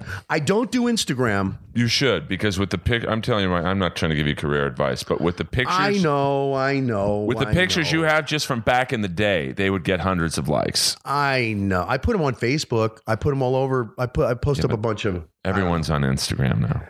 Oi, another thing I got to do. Periscope too. I mean, it used to be Vine. Now just go to the YouTube page. Yeah, what's the YouTube page? Oh, it's just the band one I was talking about. I haven't started posting up stuff for me because there's too many. I can't figure out what to talk about.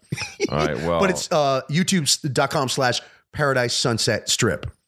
I mean, I didn't even get to ask you about the singer from King Cobra. So, who was the singer from King Cobra? Well, it's funny you say was.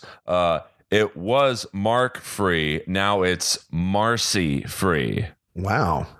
I remember when they came out with the Pink. It's true. They had kind of...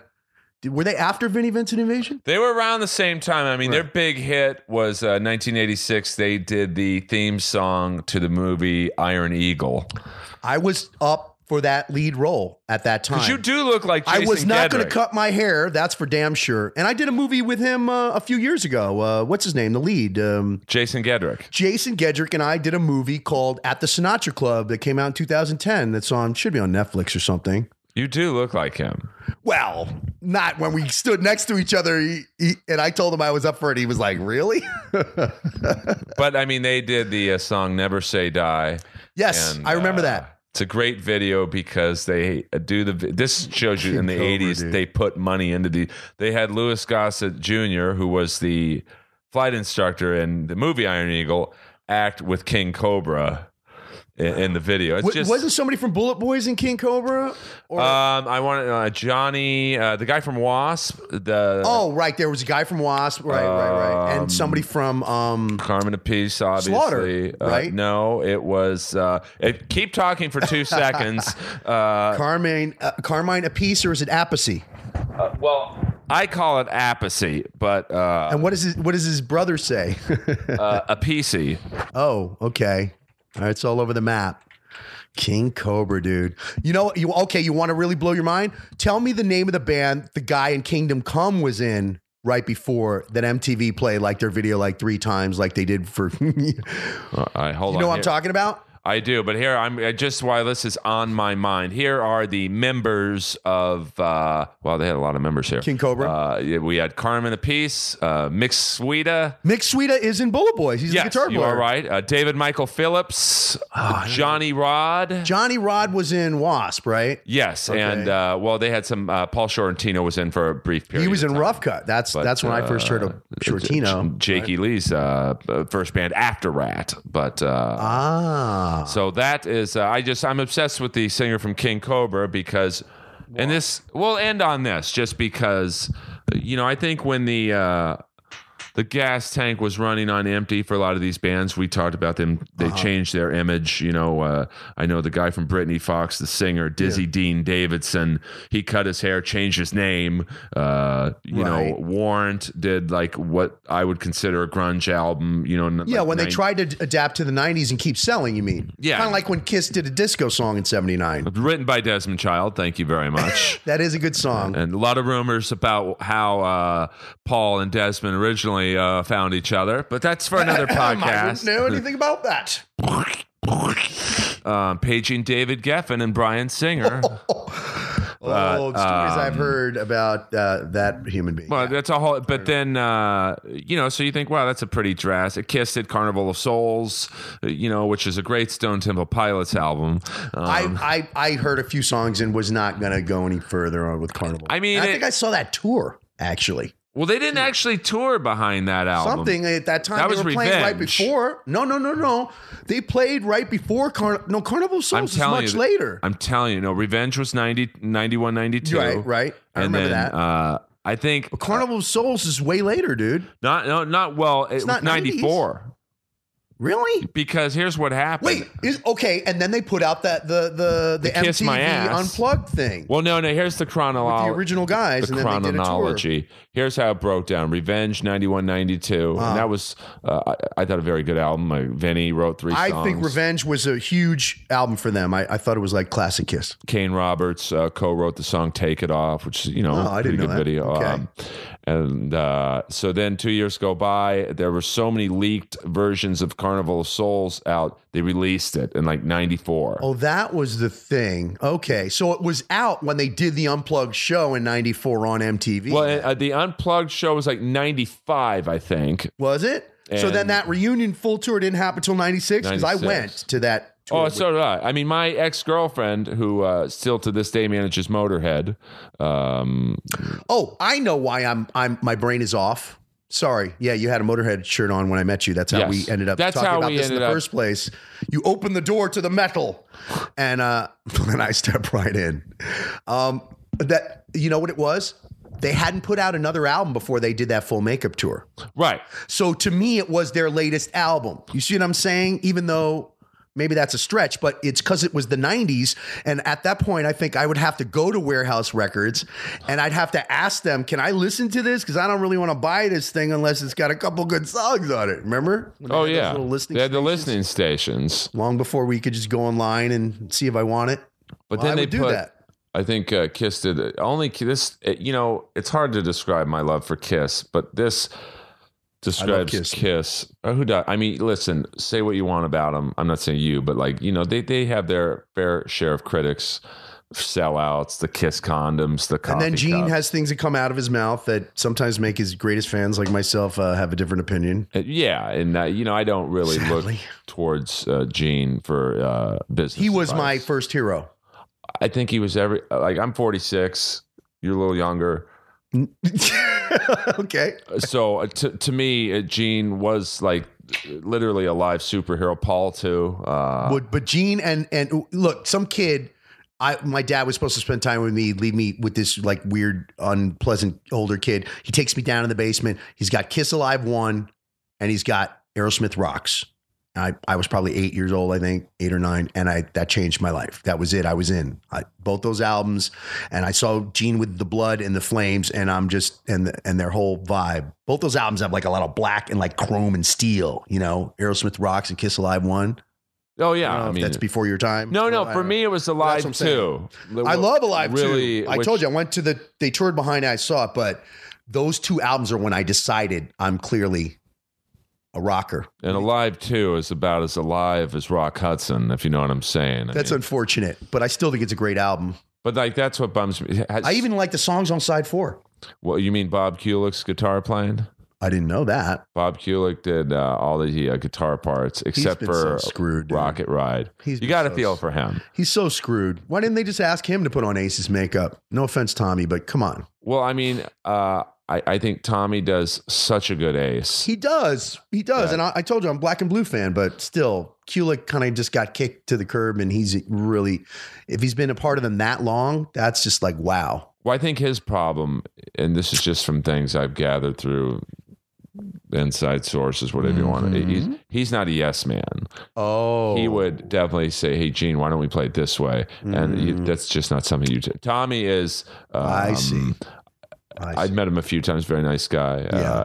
But I think he's more of a yes man. And okay, Gene, hey, just shut up, Tommy, and play Ace's parts, or make it sound like Ace, like Sonic Boom. If you listen to Sonic Boom, which was.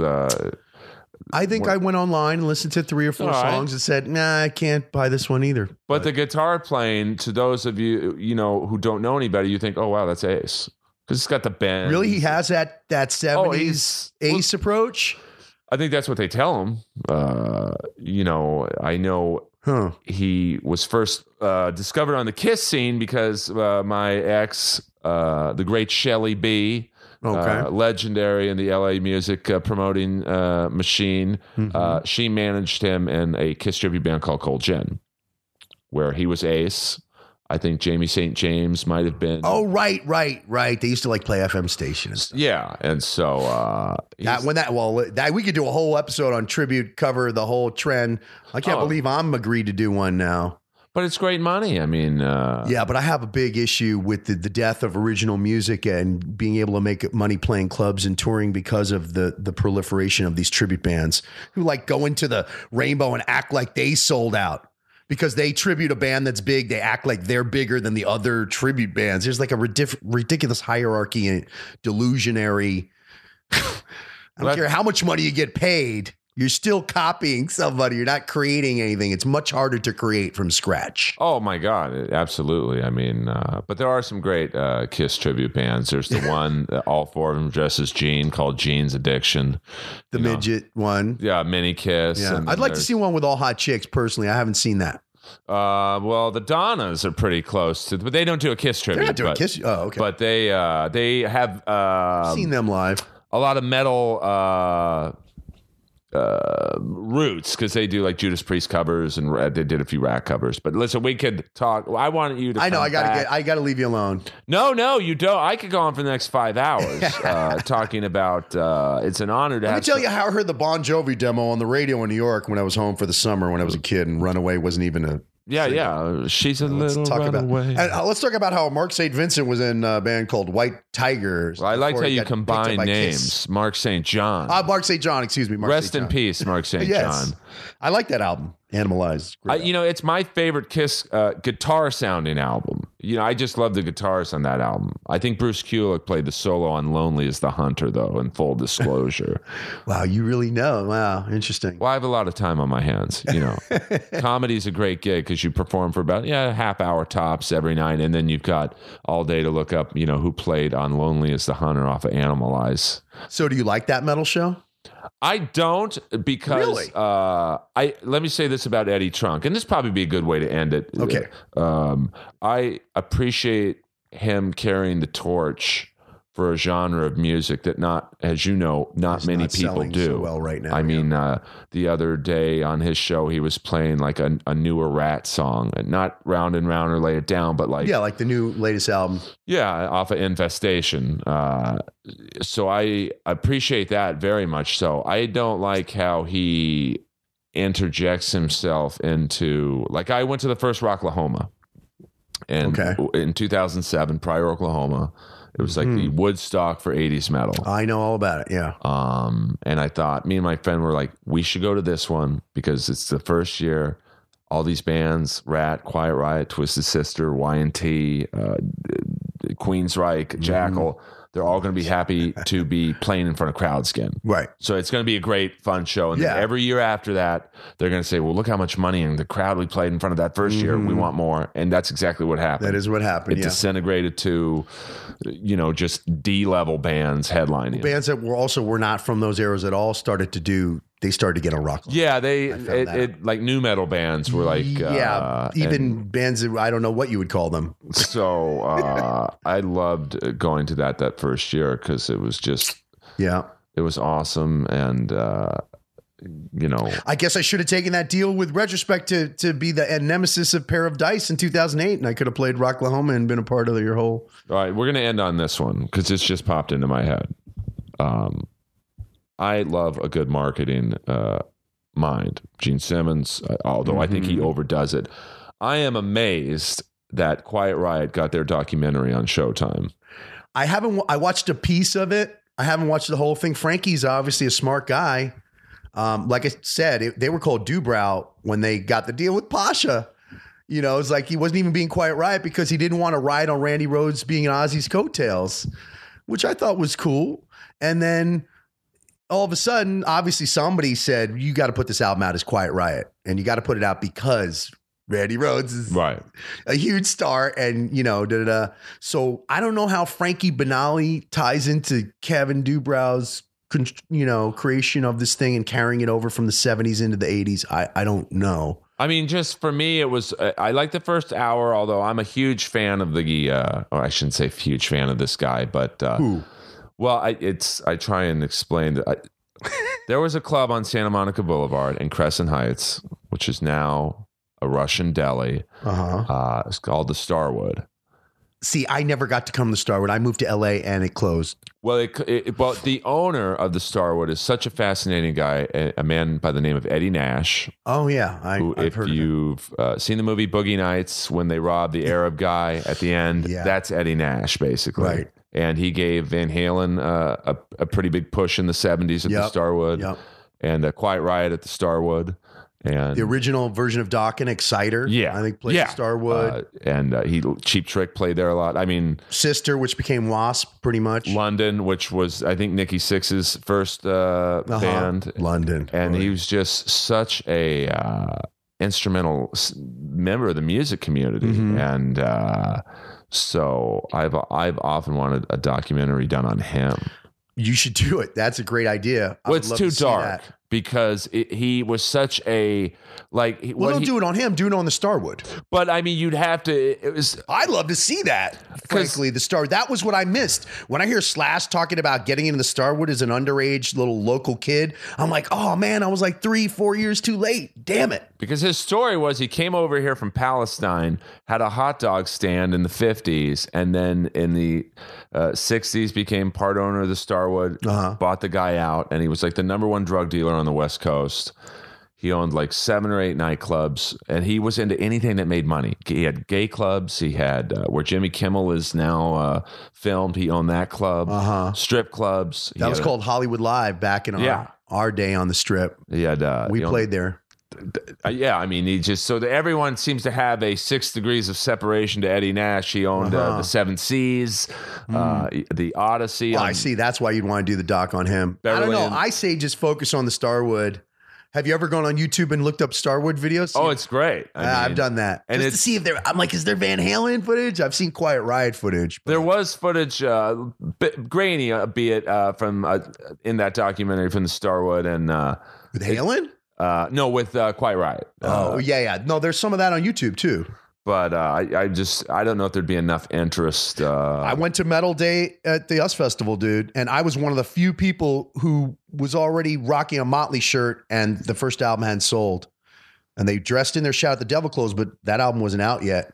And Joe Walsh was supposed to be in the first slot, and Quiet Riot replaced him.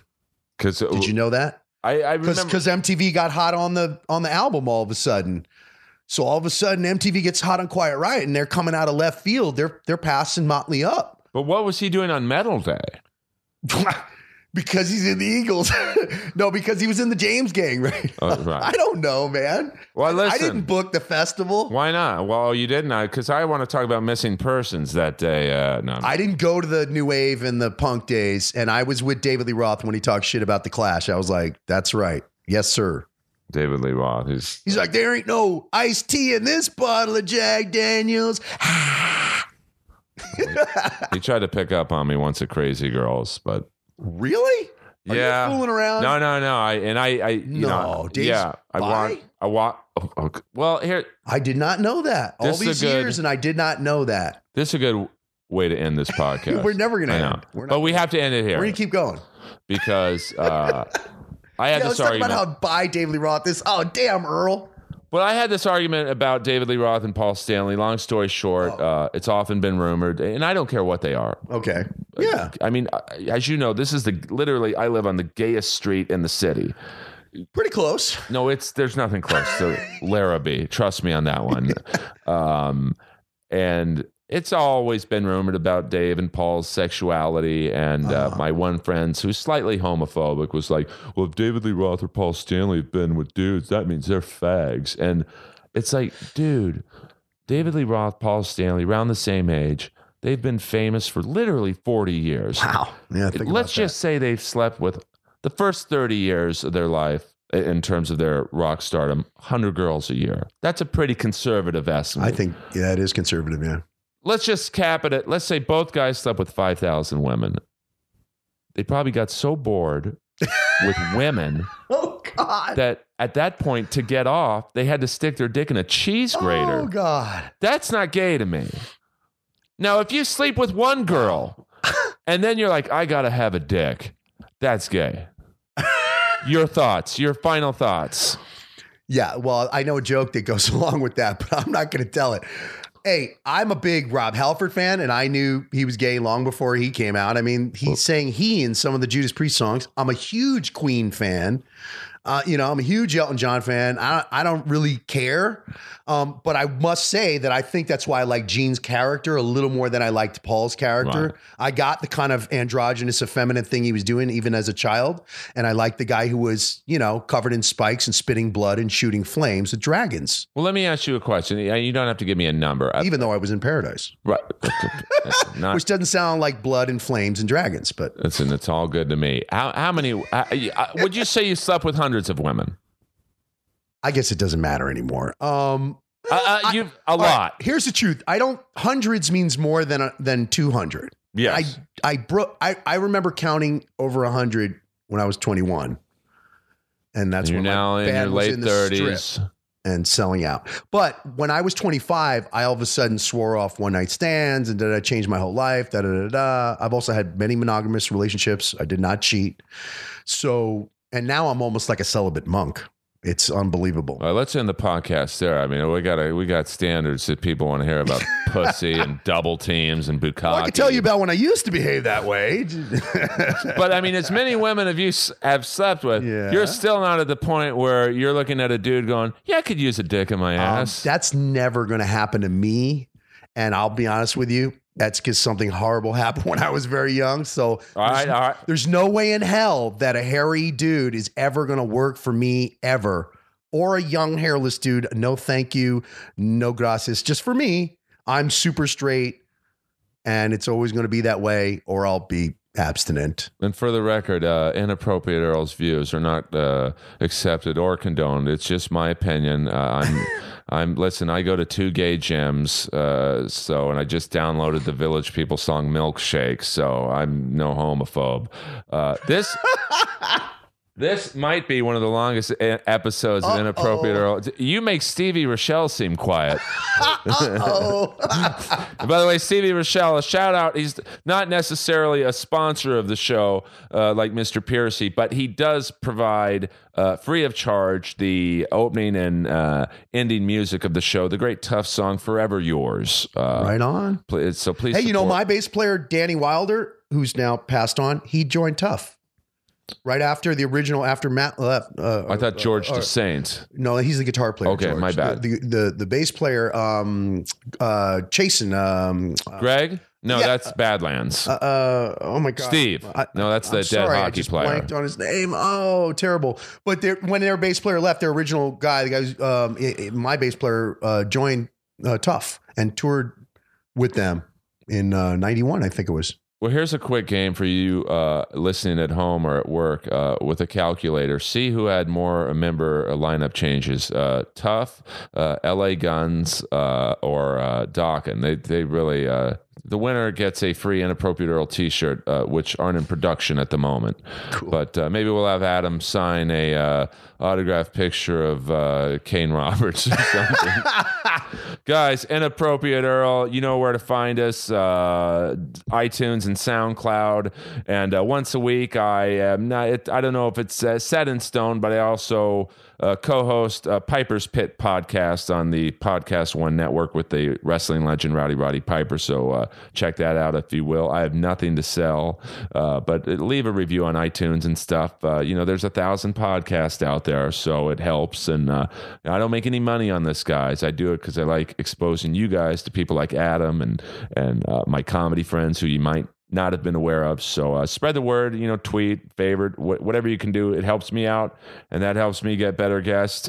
So that makes a better show for you. So thank you, Adam, very much. Thank you for having me. It was a ball. And watch out for the Jellies, Tyler, the Creator's new cartoon on his app. Golfwang.com. We're both doing voiceovers on that. Yes, I play Barry Jelly, and I hope I'm allowed to say that. I think I am. I don't think I could say. Whatever you said. Well, I can edit that part out then. I don't want to piss off Tyler, the Creator. He's got a lot more followers than I do on Twitter. Tyler, the Creator, great guy. Follow him on Twitter. He's only got 2.3 million followers. I've got just cracked 4,000. So sorry, Tyler, if I wasn't supposed to say that. I don't want any problem from you or your posse. So I love you guys. Adam will be back again. Got some nice guests coming up. And next week, I am guest hosting Tom Green Live's talk show. Don't know who the guests are yet, but you'll like it. See ya.